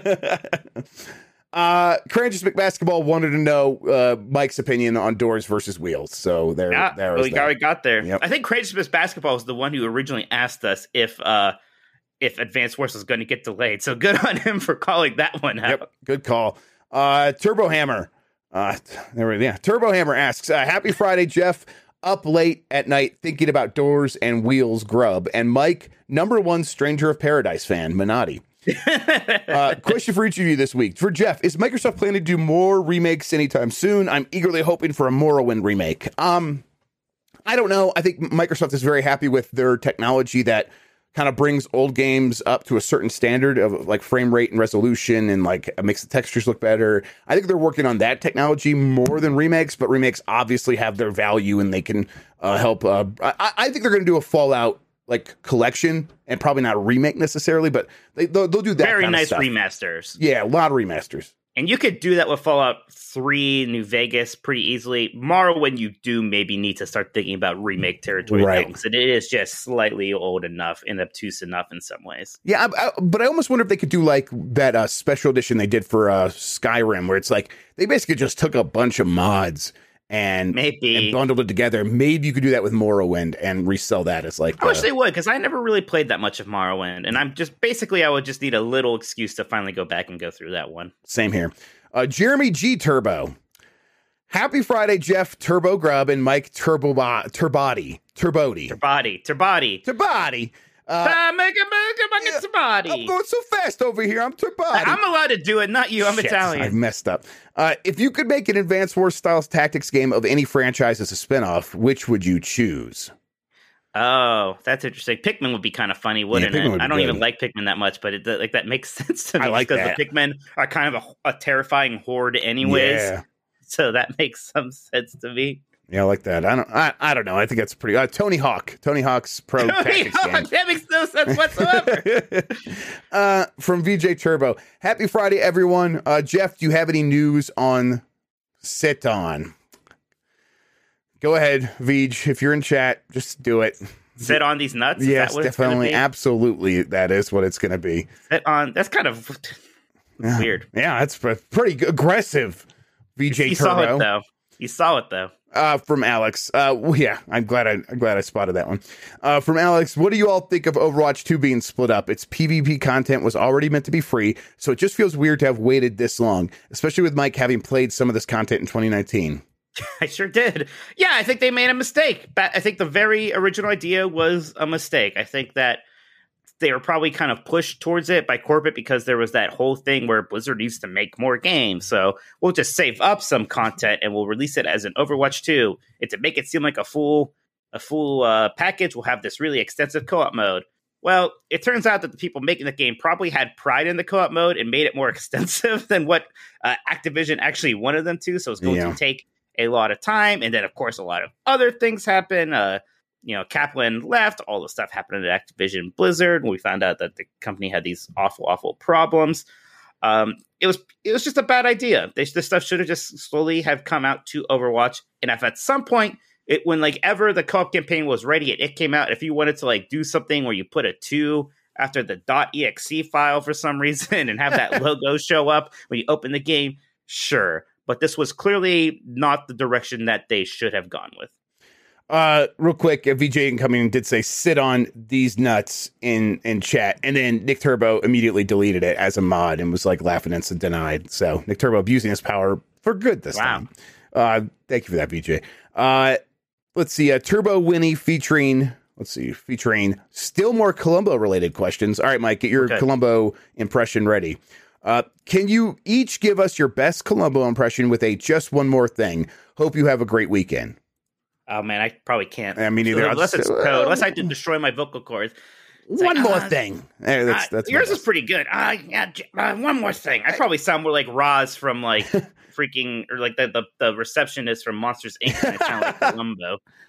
One more thing. You're pretty good. You're much better than me, which upsets me because he's Italian. I'm just doing an old man voice, basically. So you're right. Old man voice for kind of with a little bit New York. I probably need to smoke 20 cheap cigars. First. Yeah, I smoked a huge blunt before this. That really helped. There you go. That'll help. From Danger Man Leet, Columbo famous for smoking blunts. Danger Man Leet asks several points. Number 1, I was probably expecting too much for this state of play, but I wish we got an update on God of War Ragnarok, especially as we have seen Gran Turismo 7 and Horizon Zero Dawn or Horizon 2 release. Maybe after Ghostwire, perhaps. I hope we see a release window soon. Yeah, when is the next big thing from Sony now? It's Ghostwire. No. I mean the next big event. Event? I think they're gonna have to do a summer one also. Maybe earlier in the summer. Maybe it'll be a late spring. Maybe it'll be a May thing. Instead of waiting until almost the fall to do that PlayStation showcase. But I mean, they can't wait till then, right? Because I guess they'll give us a God of War date at some point. Maybe they don't need an event for that. And as long as they have God of War coming, they don't need to rush anything else, right? Right. I don't think they need to rush anything. And they could even just be like, look, it could be a Twitter thing, right? Hey, look, here's a new trailer for God of War. I think you're right. Danger ran us a couple more points. Elden Ring blowing up with just 2 days counted and MPD scoring at number 1. I wonder if it will hit 20 million before the year's end. Hell, probably do that in October or something, looking at all the numbers going about.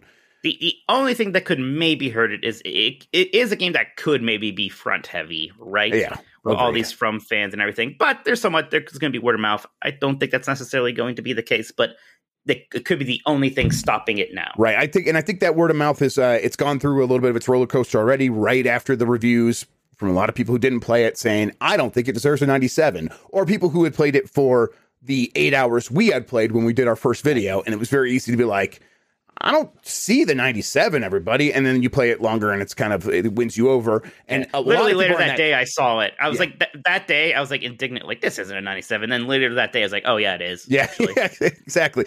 And I think we're heavily in that period where most of the people of this huge number of people who bought it are in that point where they're like, I am loving this thing. This thing is incredible. It just keeps getting better. Look at this shit. I can't stop talking about this game. Can't stop sharing screenshots. That is going to be infectious for quite some time. And the game is so huge, it's going to support that word of mouth for a long time. Mm-hmm. Then Danger Man finishes up with, Elden Ring is vast, yeah. I just wonder how say, Elder Scrolls 6, for example, will take lessons, not copy pasta, but learn. Maybe go back to Morrowind-style exploration. Disclaimer, have not played Morrowind, but have read up and watched others. Even Skyrim was relatively exploration friendly. Yes, you could do a lot of just wandering around. Yeah, so I think Elder Scrolls is going to be fine. I don't think it's necessarily going to take a lot of lessons from this. Really, Elder Scrolls 6 needs to be the sequel to Skyrim. It just needs to do that, but bigger and kind of a bit more impressive. And I think the one lesson it could take is not everything has to have level scaling. Not everything has to scale to your level. I think that if you have areas that actually are dangerous to be in and push you away, that is not the end of the world. That is actually exciting, and just make sure each space can just support really long periods of play. And I'm just gonna explore this safe place for hours and hours until I feel brave enough to go in that scary place. I think that is maybe more interesting than what Skyrim did with everything scaling.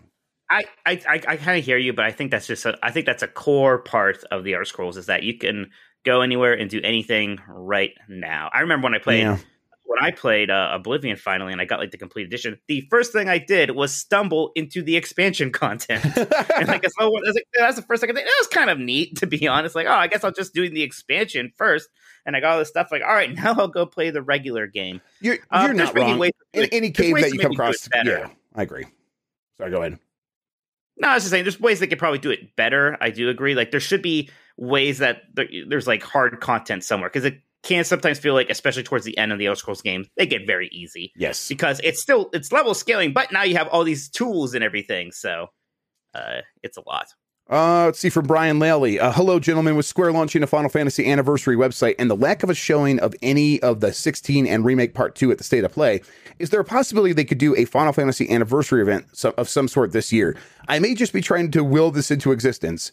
Thanks for all you do. I'll say that if I'm Sony and I just put on that State of Play to show off all your bullshit, you better give me Final Fantasy 16 to show. And obviously they have the exclusives on these things, so they probably will. But I want to show them in a PlayStation event, not some Square Enix event. So there's a lot of Final Fantasy stuff they have to announce or show at some point here. They got to show more Final Fantasy 16, and we know they're going to in the spring at some point. They said as much. They're going to have to announce Final Fantasy 7 Remake at some point, and they're going to have to announce the console ports for the Pixel remasters at some point. That alone should be enough for some kind of an event if they want to. From Easy Izzy. How is the Steam Deck in hands compared to the Switch? I can't use the Switch for longer than 30-ish minutes without my hands hurting.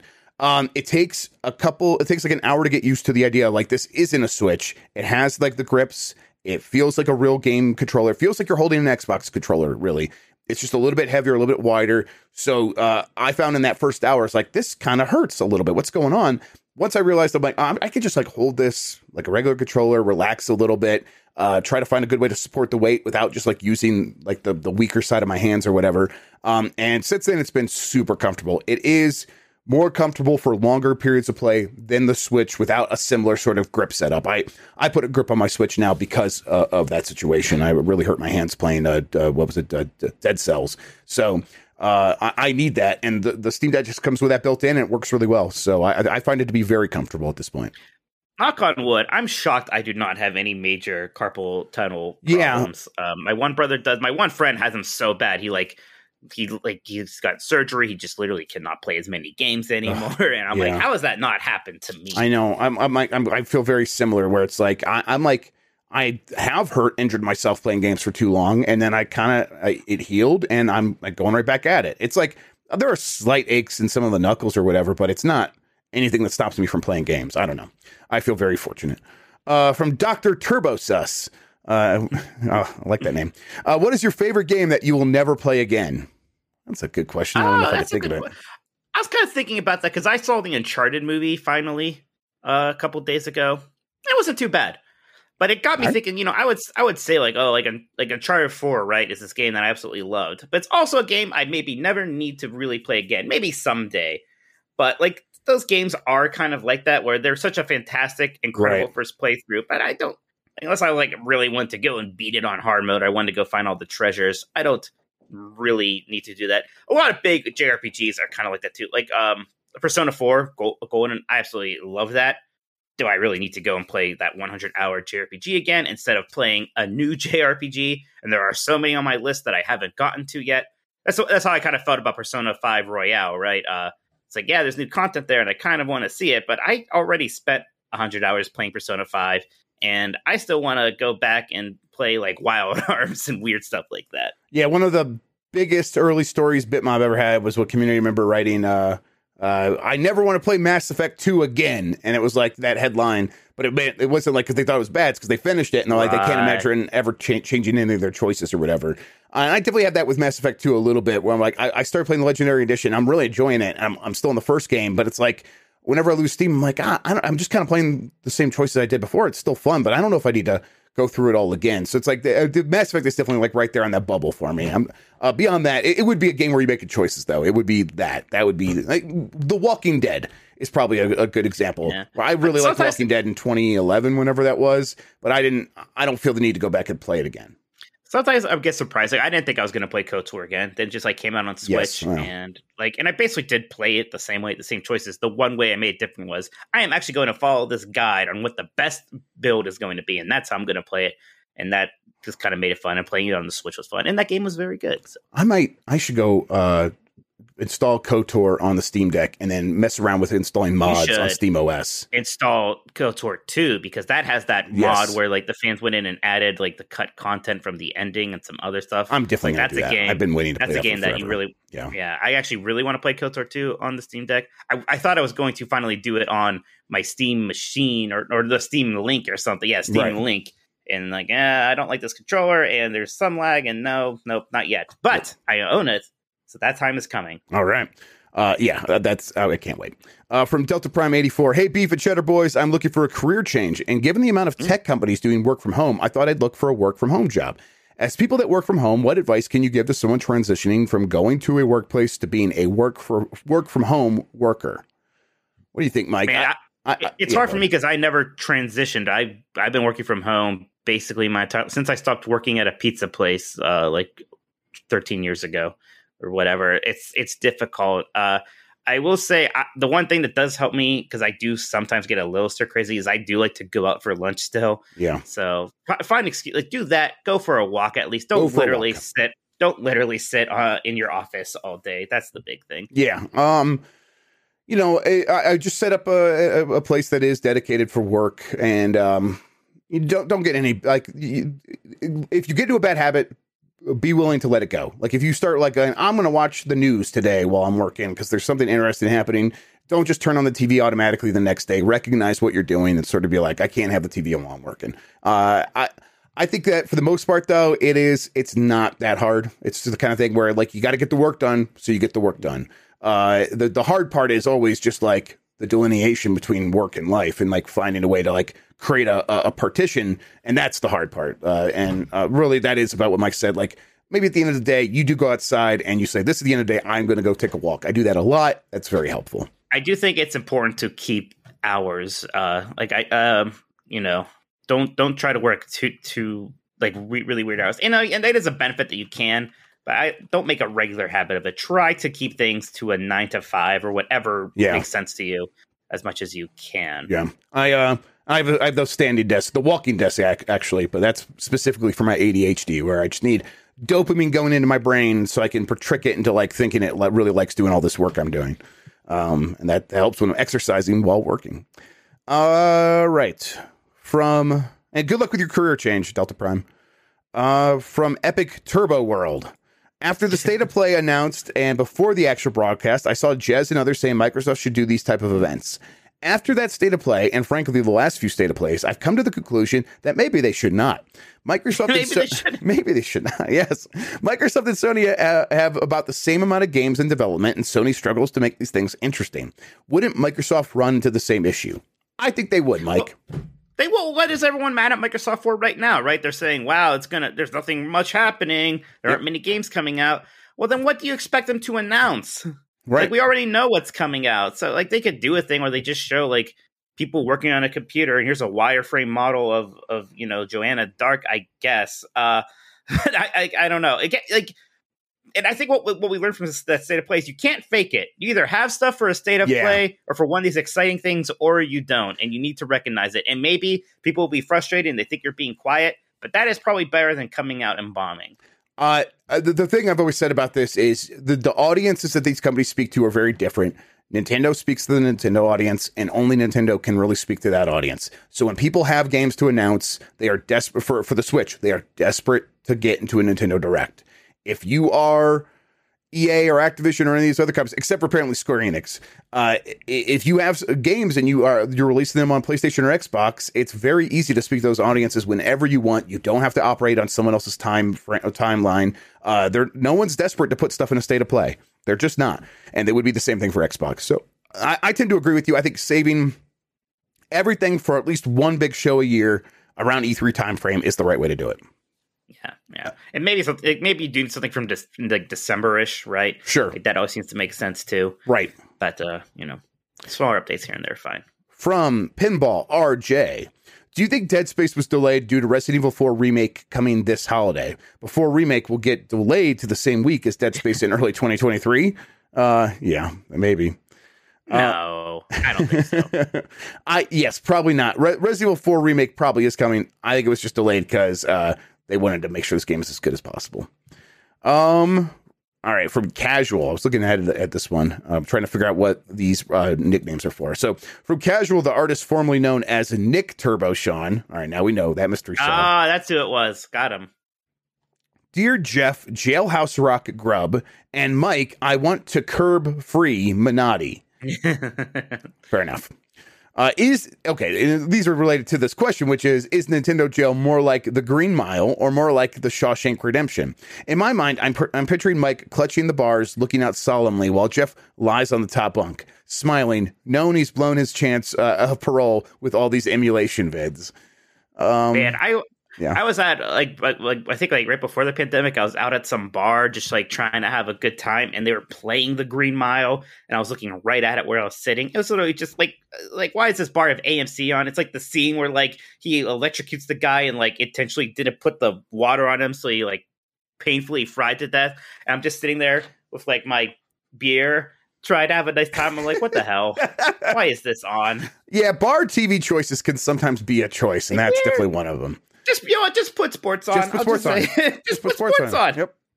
Even if you don't like sports, that's what like sports you're not at the bar for. to watch anything anyways. Like, yeah, there's definitely like badminton on or something. Just put on, sumo wrestling. Even two guys talking about sports, man, and don't even put the subtitles on. I don't care. It's got to be something chill and normal like that. Don't chill put and on normal is what I want from a bar. AMC's movie about how, the people getting executed. Don't want that. Dr. Butthunter says weird things on bar TVs are my vibe. I could see people doing that. Nintendo Joe is mostly like that scene where they bust out Tim Allen in the Santa Claus. That's what it's mostly like, and he's in jail. Okay, all right, well, yeah, there you go. It's very whimsical and fun. Yes, and children will come someday and save you with magic tinsel. Yes, exactly. They'll save you. They won't save me. They're going to leave me in there. You'll be the guy next door who they ask like, "Hey, I'm more of that tinsel," and then they leave you there because no one cares about you. There you go. From Low Rule, a lot of buzz about E3 coming back this year and being announced as a digital-only event. Have you heard this? We have. I'm not. I mean, it feels like there's just not much happening with E3. I saw somebody tweeting about that today at some point. Maybe people are hearing this, so there's some smoke there. Yeah, I mean, Microsoft's planning to do an E3 thing right at that time, so. It makes sense to just like slap E3 on there again. Why not? From Octo, why are Japanese devs seemingly lagging behind on accessibility? In recent years, a lot of games and companies have made strides in making games more accessible to a wide variety of people, but Japan is not caught up. This isn't just me saying this. Mark Brown of Game Maker's Toolkit does a yearly roundup and has come to the same conclusion. Let's just be a cultural thing, which I'm not trying to be like Japan doesn't care about its disabled population as much, which sounds cruel. But I mean, I don't know. Like, I don't know how. I have no idea how Japan views those things, what their resources are like for those people. I hope they're good, and if they aren't, shame on them. Again, I'm not going to condemn them. I don't know too much about it, but that's just my guess. Yeah, I think it's a combination of factors, and Otto's thing here was a little bit longer, but it's the big point message is like, sometimes they're just like late to the party on things, and it's like while everyone else is like having this conversation, Japan is very sort of insular and not necessarily paying attention to Twitter and where people are having these conversations, and not like really in the tapped into like the shame of like. When a company puts out something and it gets shamed for not doing it, like he says, remember when Activision put out Spyro Collection without subtitles? That was for a kids game, and they got patched in later. But like, we're past that here because we had that example of them getting publicly shamed for messing that up so badly. And Japan's not tapped into that necessarily. No, I think it'll still come eventually, but it is like this lagging thing that'll have to take a little bit more time. And he says, have a great weekend. Slava Ukraine. Thank you, Radu. From Turbo Giggy. With the indefinite delay of Advance Wars 1+2 Reboot Camp, when was the last time you remember a game being delayed or canceled due to world events? One game I recall is Propeller Arena for Dreamcast, which was canceled because of 9/11 and never got an official release. Yeah, I have to wonder if there's any other examples I can really think of since 9/11, Jeff. Yeah. I can't really. The big thing I still think of is like the I don't even remember if it was delay. I just think of that Spider-Man movie that had like the Twin Towers featured prominently in its teaser trailer. Metal Gear Solid 2, I forget if it was a delay, but they had to cut out the Twin Towers from its ending. So anything after that, though, I can't really remember a game. Yeah, Advance Wars, the first one that came to America, came out September 10th. Isn't that something? Yep. September 10th, 2001. So, yeah. I'm sure there must be something. There must be some kind of an example. And I feel like I can almost remember seeing a Twitter message about it, but I'm not sure. Now I'm having like really weird feelings about the fact that like probably a certain percentage of our audience was born after that. Was not there for either Advance Wars or 9/11. Yeah, there had to be some kind of game or something that was delayed or something at one of these school shootings. Absolutely, yes, absolutely. Terrible, I don't remember. I just can't remember. Velocity Prime, what is going on with Square Enix? They seem to be in a weird space where 1 or 2 games every year hit, but everything else is surrounded by baffling or terrible releases. Are they struggling to define their image, having difficulty securing support, or were we all wrong and things like The Quiet Man and Balan are secret masterpieces? I think they have bad leadership. I mean, we all read that weird letter from their president or whatever about NFTs and how tone deaf that seemed and how immediately they backed up from that. And, that's what he was thinking about a lot the last year, right? Mm-hmm. That's what he was getting concerned about. Was he thinking about Babylon's Fall? And if that was a good idea, he was probably thinking about NFTs and the metaverse. Yep. Yeah, I think they have bad leadership at the very top, and there are some people like Yoshi P, some of these game creators who are fantastic, but they're the ones who are keeping the company afloat. But yeah, I think a lot of these CEOs and executives are bad at their jobs. From Jedi Mouse 4, we know why Microsoft would want Crystal Dynamics to come work for them on Perfect Dark, but why would Square just loan out CD for another company?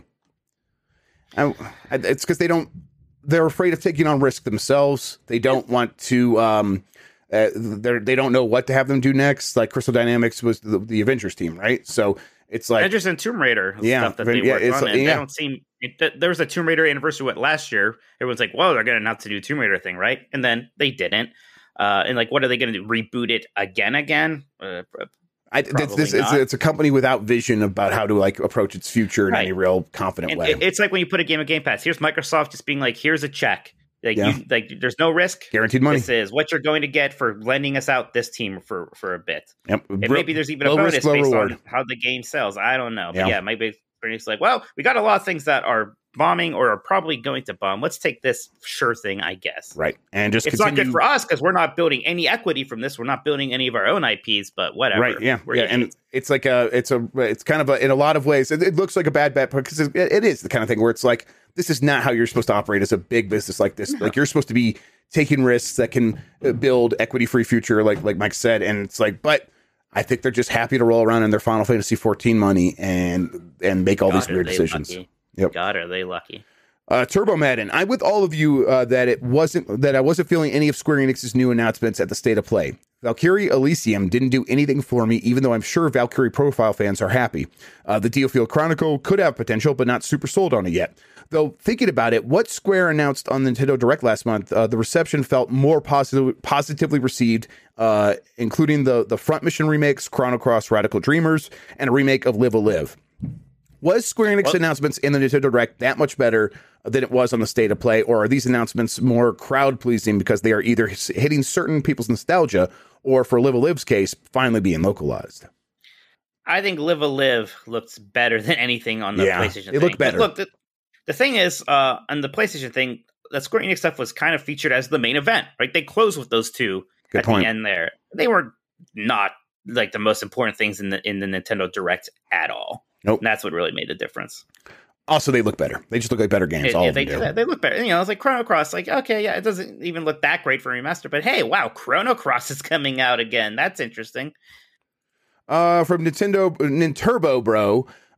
What's worse, a 20-minute Nothing Burger State of Play or a 4-hour Twitch ID at Xbox Indie Showcase? I mean, I guess the Xbox. If you're sitting down to watch the whole thing, definitely the Xbox. But I will say that I do not get excited for ID at Xbox shows anymore because of this, and I still somehow always fall for State of Plays. So they got the pacing down with the State of Play, right? Like they got like that. If they just slotted in better things, it would have worked. From Charles. Does Sony have an incentive to run a State of Play that will receive mixed to bad reception? Is it for investors, third parties paying to be featured, or did they just not realize it wouldn't be great? I mean, I think this is like, I said this on Grub Snacks, I think it's like a bargaining chip that they use, and they're going to put on a State of Play. Now go out there and make deals with these other companies to get stuff in there and treat it as like part of like bigger deals for getting stuff on PlayStation early or getting marketing deals and saying this is like, honestly, they might have marketing deals with a lot of these companies, and it's like this is part of like paying that bill where they like, hey, a spot in a State of Play is worth this amount of money, and by doing that, we have paid off that amount of money towards this marketing deal that we've made with you. It seems a lot about that kind of stuff. From Turbo Sean, a legitimate Turbo for once. Wow. Happy Friday, Jeff. Banned from the Xbox Era podcast for leaking Phil Spencer's episode 100 appearance Grub. That was funny. Yes. We had a good time on that show. That was a good show. And Mike banned from the Xbox Era podcast for talking mad shit about Friends, Minotti. Yeah. Oh, the show. It's like Friends. Who's Friends? Oh, right. That awful sitcom. Yes, that awful, terrible sitcom. Gentlemen, today I come to you with one question. Have you heard about our Lord and Savior Turbo? Oh, no. Snail? Yeah. From the DreamWorks? The DreamWorks Snail, yes. It's not a single person or deity, but rather a philosophy, a way of life.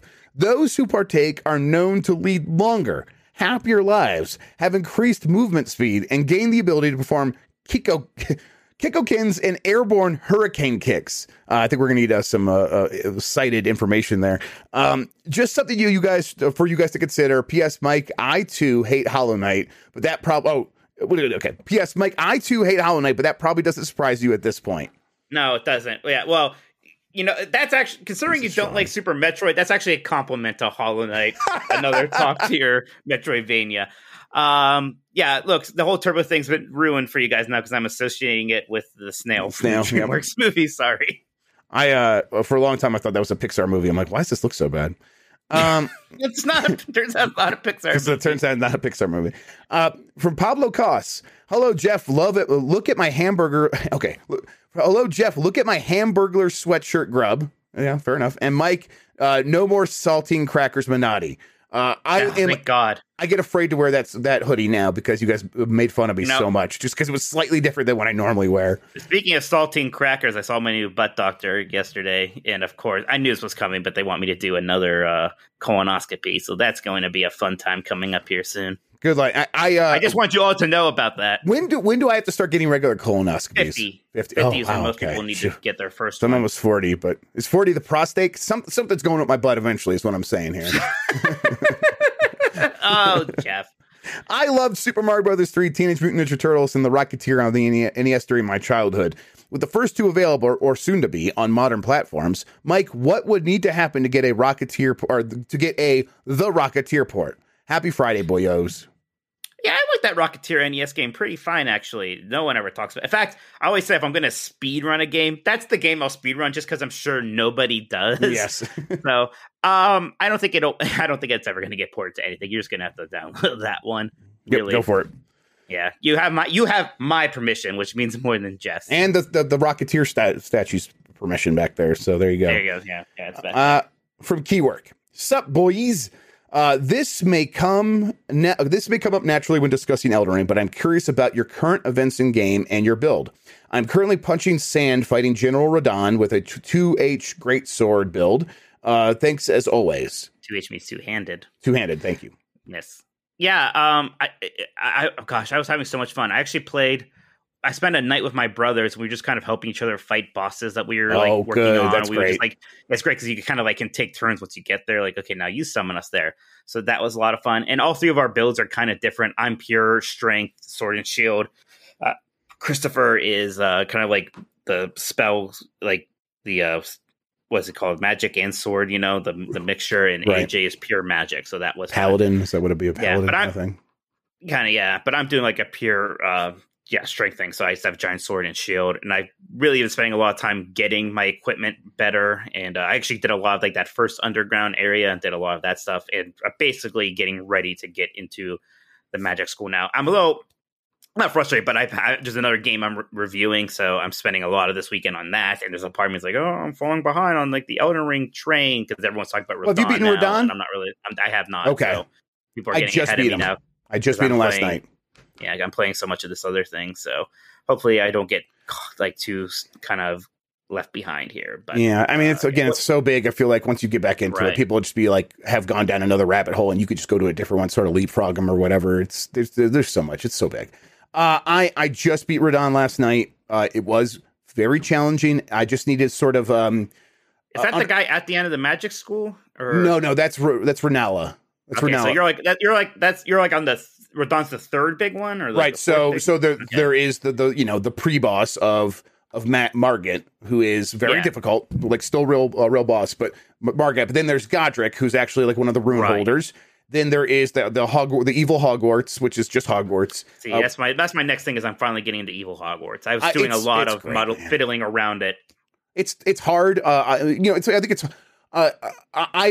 think I'm a person who should play strength, that should play melee, and I found myself playing magic, and so I still try to go in and play melee, and then I'm like, oh, I'm fucked. Okay, I got to figure out how to like stand back. So it takes me a second to like sort of recognize how to get through a lot of these spaces. But yeah. I think the magic school is like I had to go to that one tower where I think I need to get a key to go into the magic school, and there's like this guy who's like one of those fake invaders who's just a magic guy, and he kind of tears me up because I can't just do my usual hold my shield and everything will be okay thing. His magic just goes through it, so I need to kind of figure something out there. Yeah, that holy magic goes through stuff. Yeah, you have to watch out for that. So Radon is not the last boss. Someone in the chat asks, not even close as far as I understand it. Right, because there's still girl who sleeps with corpses and guy who eats shit, right? Right. Yes, exactly. And then, but I think there's a ton of stuff in between all that. And, but Radon was very, like, he's like the big gatekeeper of like the second half of the world, I think. Oh my God. Yeah. Second half of the world. Yeah. Well, I like a new underground spot opens up right after that fight. And I went in there and I'm exploring there. And it looks a lot like that first underground spot. If you were like in Limgrave and you take the elevator down that goes forever, it's like those stars and stuff. And it's like that, but it's like even bigger. And there's a city. It's just fucking incredible. I'm loving it. But I've also been spending time like trying to figure out how to maximize this build. So to beat Radon, I got one of those, the magic spell that increases your magic damage by 35%, but you have to stand in the thing. And I'm like, just trying to find out where I could stand around Radon and then fire him with Comet Azure. I respect so that I could actually use Comet Azure, which is a level 60 intelligence spell. And it's like, I'm basically a glass cannon at this point where I'm just like, I have to just stand back, find a spot. And if I get him, it's going to take a third to half of his health, but I got to make sure I got him in the right spot. Cause it's like, the angles of the verticality matter, like standing, like make sure my character's facing the right way matters. Can't do it on horseback too often because the horse might turn you around a little bit. So it's challenging and a lot of fun, but beating Radon was pretty satisfying. I'll say that I never get quite as high beating a boss in these games as a lot of people talk about, because it just feels like I figured out what I need to do. Now it's just executing. And for me, that's a path where it's like, it's not like the greatest feeling, but that Radon boss was actually pretty good. I got a crying kid. Hang on. Uh-oh. Keywork says, P.S. Mike, Super Nintendo World in Hollywood will have Mario Kart only in terms of rides. That's Epic Universe will have a bit more overall. Right. So, yeah, that's why I thought Hollywood was just Mario Kart. It's not going to even have Yoshi. So, Japan right now has Mario Kart and Yoshi, and I think they're going to get Donkey Kong later. Hollywood's just Mario Kart, and then Orlando is going to be Mario Kart, the Yoshi slow ride, and also the Donkey Kong Country roller coaster. So, that's where it's going to really be at. All right, Nick Turbo. Let's see. The only way PlayStation ends is if the world starts nuclear war, and I mean, okay, yeah. Well, Nick, you make a joke, but it's we'll be fine. We'll be fine. PlayStation will still exist. King is overrated. Happy Friday, gents. Quick question. I just got my girlfriend a gaming PC and having her play games with me. She never played many games before, and I'm trying to be patient as she learns. What is basically a second language to me in video game mechanics? Yes. Any ideas on how to make her learn these mechanics easier to understand? Thanks, guys. I had her start in Minecraft. That's a good place to start. It's a pretty good place to start. It's difficult. Menus can be a thing with newer people, right? Like things that I had a friend who's playing Kingdom Hearts, and I went over to check their progress, and they were like really far, and they just never equipped a new Keyblade, right? Like a new weapon. Like, they just didn't really understand. I was like, oh, you got a better weapon, you should put that one, right? It's difficult. You can help and help. Ultimately, if they're really into it, they'll learn. That's right. And if not, there's not too much you can do about it. Minecraft, I think, is a pretty good place to get them going on, though. I tell you what, Legends Skyrim, Arceus, try that. Try Pokemon. Yeah, you said Game and PC. Never mind. Yeah, Skyrim isn't too bad as far as like big RPG games go. If you want, or even Mass Effect, Mass Effect 2, maybe. Mass Effect, maybe. I don't know. I just think that legendary the characters. I have to think about more. Yeah, I mean, there's definitely a lot to juggle there for sure. But that's the whole point. Like, you got to learn this stuff. You kind of have to just learn. You have to throw yourself into the fire. That's not the idiom, Mike. Why am I so bad at idioms? Throw yourself in the fire to learn. That's what the kids do. That's not what.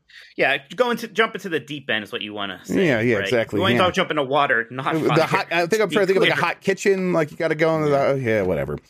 I think Fallout 3 was my gateway to a lot of more like Western RPGs. Actually, I remember I didn't get into any of the Baldur's Gates or even KOTOR at that time. But then Fallout 3 was when, after that, I went back to Oblivion, and then I went back to KOTOR and all that stuff. Thank you, Lucius. You're mixing up Trial by Fire with jumping into the deep end. That's your problem.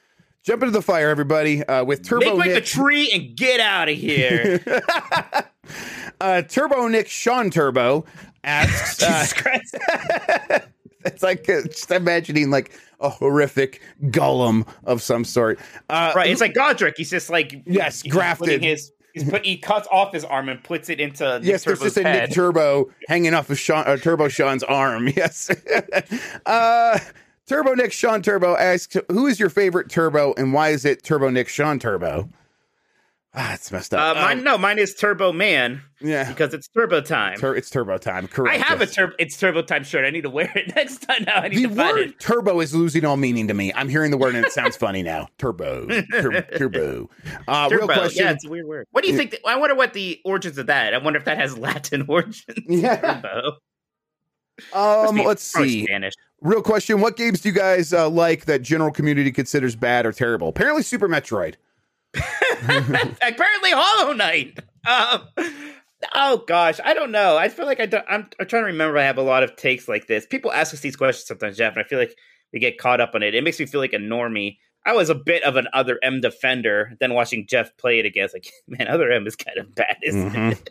Especially after it sucks to have like our opinions slowly whittle back to like the mean, right? Right. Like Super Mario Sunshine, it's like I'm closer to what everyone says about that than right, exactly. I used to be a big defender. Now I'm like, yeah, I guess actually the general consensus was kind of right. That game is sort of weaker than a lot of the other ones. Darn it. We are at our last one. I thought there was going to be 25 questions. A bunch came in at the last minute. So we're at the last one. 31 questions from the community this week. With Blizzard announcing the separation of the PvP from the PvE to speed up the process of Overwatch 2 getting into players' hands, do you guys think that it's just further bad signs of things at Activision Blizzard with the company being able to hold on to or even hire game developers? Or could it just be the company is hurting to get games released to make up for the gap that Call of Duty Vanguard left in the company's pocketbooks? Thanks, and have a great weekend. I guess there might be a point there. Yeah. I mean, I guess at some point, somebody probably just made a pitch like, look, we can at least get something out for Overwatch 2 here instead of literally waiting till the second half of 2023 or whatever the hell it was going to be. And that argue probably just made a lot of sense. A lot of love in chat for my hoodie. Yes, I'm very excited. Yes. I went to New Mexico, like I said, and I had wanted to get one of these when I was down there, and I just didn't, and I was stupid, and I had to like find one online. It took forever to find, but I'm very happy with this one. Mike, that does for community chats. Any super chats? We got a few more here. Benchy Bob says, Mike, what's your favorite friendship boat? I'm a big Friendship 6 kind of guy. So if you don't know, my shirt, the Friendships are specifically the boats that ferry people around the Epcot area hotels and on the Epcot World Showcase Lagoon. And if you're not joking and you actually can tell the difference between the different friendships, Benji Pop, then you're an even bigger Disney fan than I am. Salute. Stephen Hart says Keeley could just have the God of War date. He had the Horizon date. Is that what happened? Was that? I don't remember that, but it's possible. I remember. wasn't paying that close attention. He could, absolutely, he could. Do you have the Horizon date at the Game Awards? Because we're not going to wait till the Game Awards for. Yeah, God but he's of War. got Summer Game Fest coming up, so yeah, that'll happen. But I feel like even that's not as big a deal as the Game Awards in terms of like. No, but it's getting really bigger. Involved. It's getting bigger. That's what she said. That was awful. That was awful. Cool. Supernova says, "Is Mario a racist?" And the answer is no. We still like Mario. Yeah, we still like Mario. He's Mario, fine. But Nintendo, we did not say that shit. That was our community. We didn't say that. We didn't say that. I would But never what are say they going that. to do? Play us into Super Nintendo jail? Super Nintendo jail. Nintendo jail 64. Yep, there you go. There you Virtual go. Nintendo jail. No, Yeah, that Nintendo one jail was very advanced. successful. Yeah. I tell you what, if we had started the podcast like 6 months later, we may have just called it Nintendo jail. Yeah. All right, Jeff, that is it for the super chats. Thank you, everybody. Great. All right, then, Mike, you been playing anything? There's the thing I can't talk about really. Then there's a lot of Elden Ring, and we talked about that. How I've been playing it a lot more with my brothers, and doing the co-op stuff has been actually a lot of fun. Just helping each other beat these bosses, and again, it's like I feel like I'm like the tank, and they're like going crazy with magic or whatnot. It's been a lot of fun. But yeah, and then F-Zero actually talked about the front, which is I think definitely the most exciting Nintendo 64 game that you can play on your Switch right now, right? Like that is, it's not very often you go back to Nintendo 64 game. We're like, wow, this is still kind of graphically impressive in some ways, right? Or aesthetically impressive. I guess the way is it what looks. I mean. Yeah, it looks great. And I think I mostly prefer GX. Well, X's soundtrack is probably better because again, X just goes like pure shredding guitar, and GX is a bit more of an electronica thing, and it still sounds good. Mhm. But there's something special about F-Zero X's soundtrack. It's pretty nuts.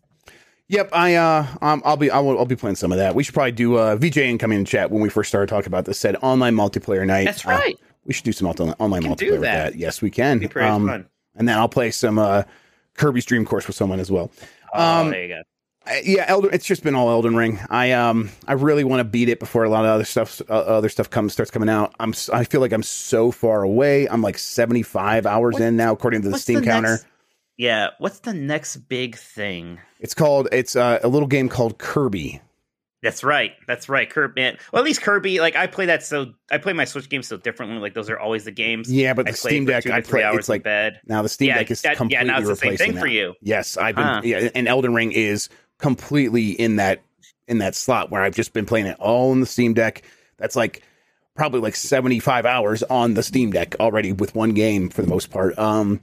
So, but yeah, it's so good. It's so much fun to just see the next place. And I get very frustrated with the bosses and I'm like, I hate this, but I really don't. It's just a matter of doing the dance and figuring it out. And bosses I feel like they almost kind of have to be this difficult. They kind of do have to be this difficult. And I feel no shame at all bringing in a random stranger. No. It's actually incredible because you got your brothers, you guys play games together regularly. I have this thing about like, I'm going to settle this appointment to go like play games with Mike. And then, I'm going to be late for 10 minutes because something's wrong. And I feel bad. So I don't even like set up the thing in the first place. That's how my brain works. With this game, it's just like, there's people just waiting there to help you. Mm-hmm. It is brilliant. God, it's so good. So, I had to, there's like this one boss, there's like 2 big ogre things. And I knew I was going to get this really cool shield. It's the shield with like the face that shoots fire. And I really wanted a new shield. And my brothers are busy. But like just the way this boss works, it's like so much better with 2 people because there's 2 of them. Yes. So I was able to get the stranger in there. And it was fantastic. It's like, yeah, they like he fought his guy. I fought my guy. He lived the whole time. So he got his rewards. At the end, we do our little emotes and we go our separate ways. I'm like, that's fantastic. Yes. That's good stuff. Exactly. And, Radahn, I did beat solo. That fight, I think, is actually easier solo because you can summon your horse and get on your horse and ride away and stuff. So, but they actually give you a ton of like AI. You'll see. I don't want to spoil it. It's great. Sure. But yeah, I don't know. I'm just gonna kind of keep playing this game. I'm wondering what my hour count's gonna be when I get to the end though, because if I'm at like 75 hours at Radahn, it feels like it's gonna be like one of those 150 hour games, which I don't know if I've had. I one wonder of if those. you're gonna get to a point where you're like, okay, just 2 more bosses I need to kill, and I'm almost about as strong as I'm gonna be. Let's finish the game. I do think that there's a chance because I being the glass cannon right now, I think I did make Radahn pretty hard because I just could not get hit. Not really. And That's I've one seen thing other my people. character could do is he can get hit. Yes, I've seen other people playing and seeing their HP bars way up. I'm like, I've done nothing to grow my HP or my FP, so I've started doing that both slowly. That's what I'm focused on right now because I don't think my character's not going to get that much stronger in terms of the damage I can output with this magic. This magic is just a huge Kamehameha. So I'm like, okay, I just need some survivability, and then I think I'll be able to pretty much take on anything until I'm sure I get to a boss that makes doing magic very hard, and then I'll just call in some help, and there, that'll be that. Yeah, that's kind of, I'm like there a little bit. I had to spend so many levels getting up my strength stat, even a little bit my dexterity, just so I can equip some of these items. And now it's like, okay, I need more health and I need more stamina, stuff like that. All right, Mike, we've been going for a very long time. Let's wrap up the show. Where can people find you on the internet? You can find me on Tokoto, on Twitter as Tokoto, TOLKOTO. Check out 90s Disney, my 90s Disney podcast at 90sdisney.com. We will be back on Tuesday with the last of the Nintendogs. I'm Jeff Grubb on Twitter. Come hang out with me there. Come, bother me there. That's fine. I like that. Discord.gg/game mess.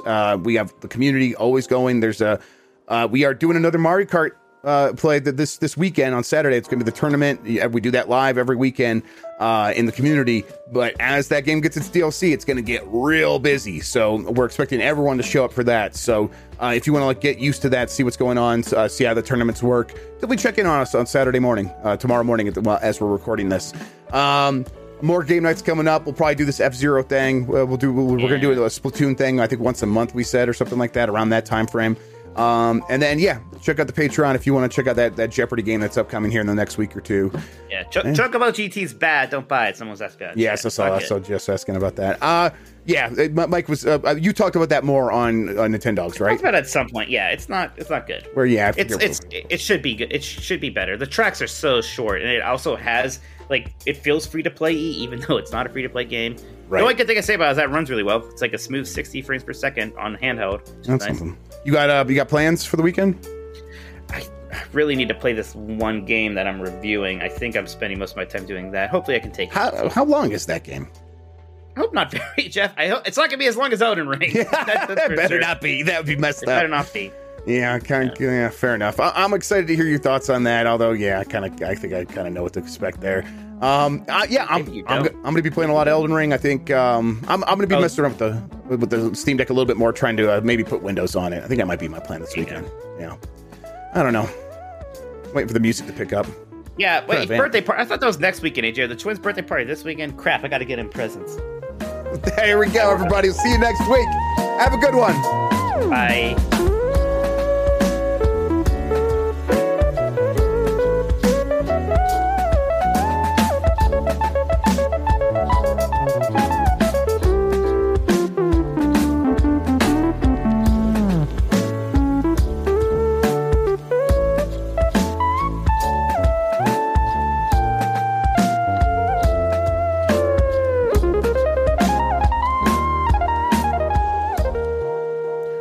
Chaos.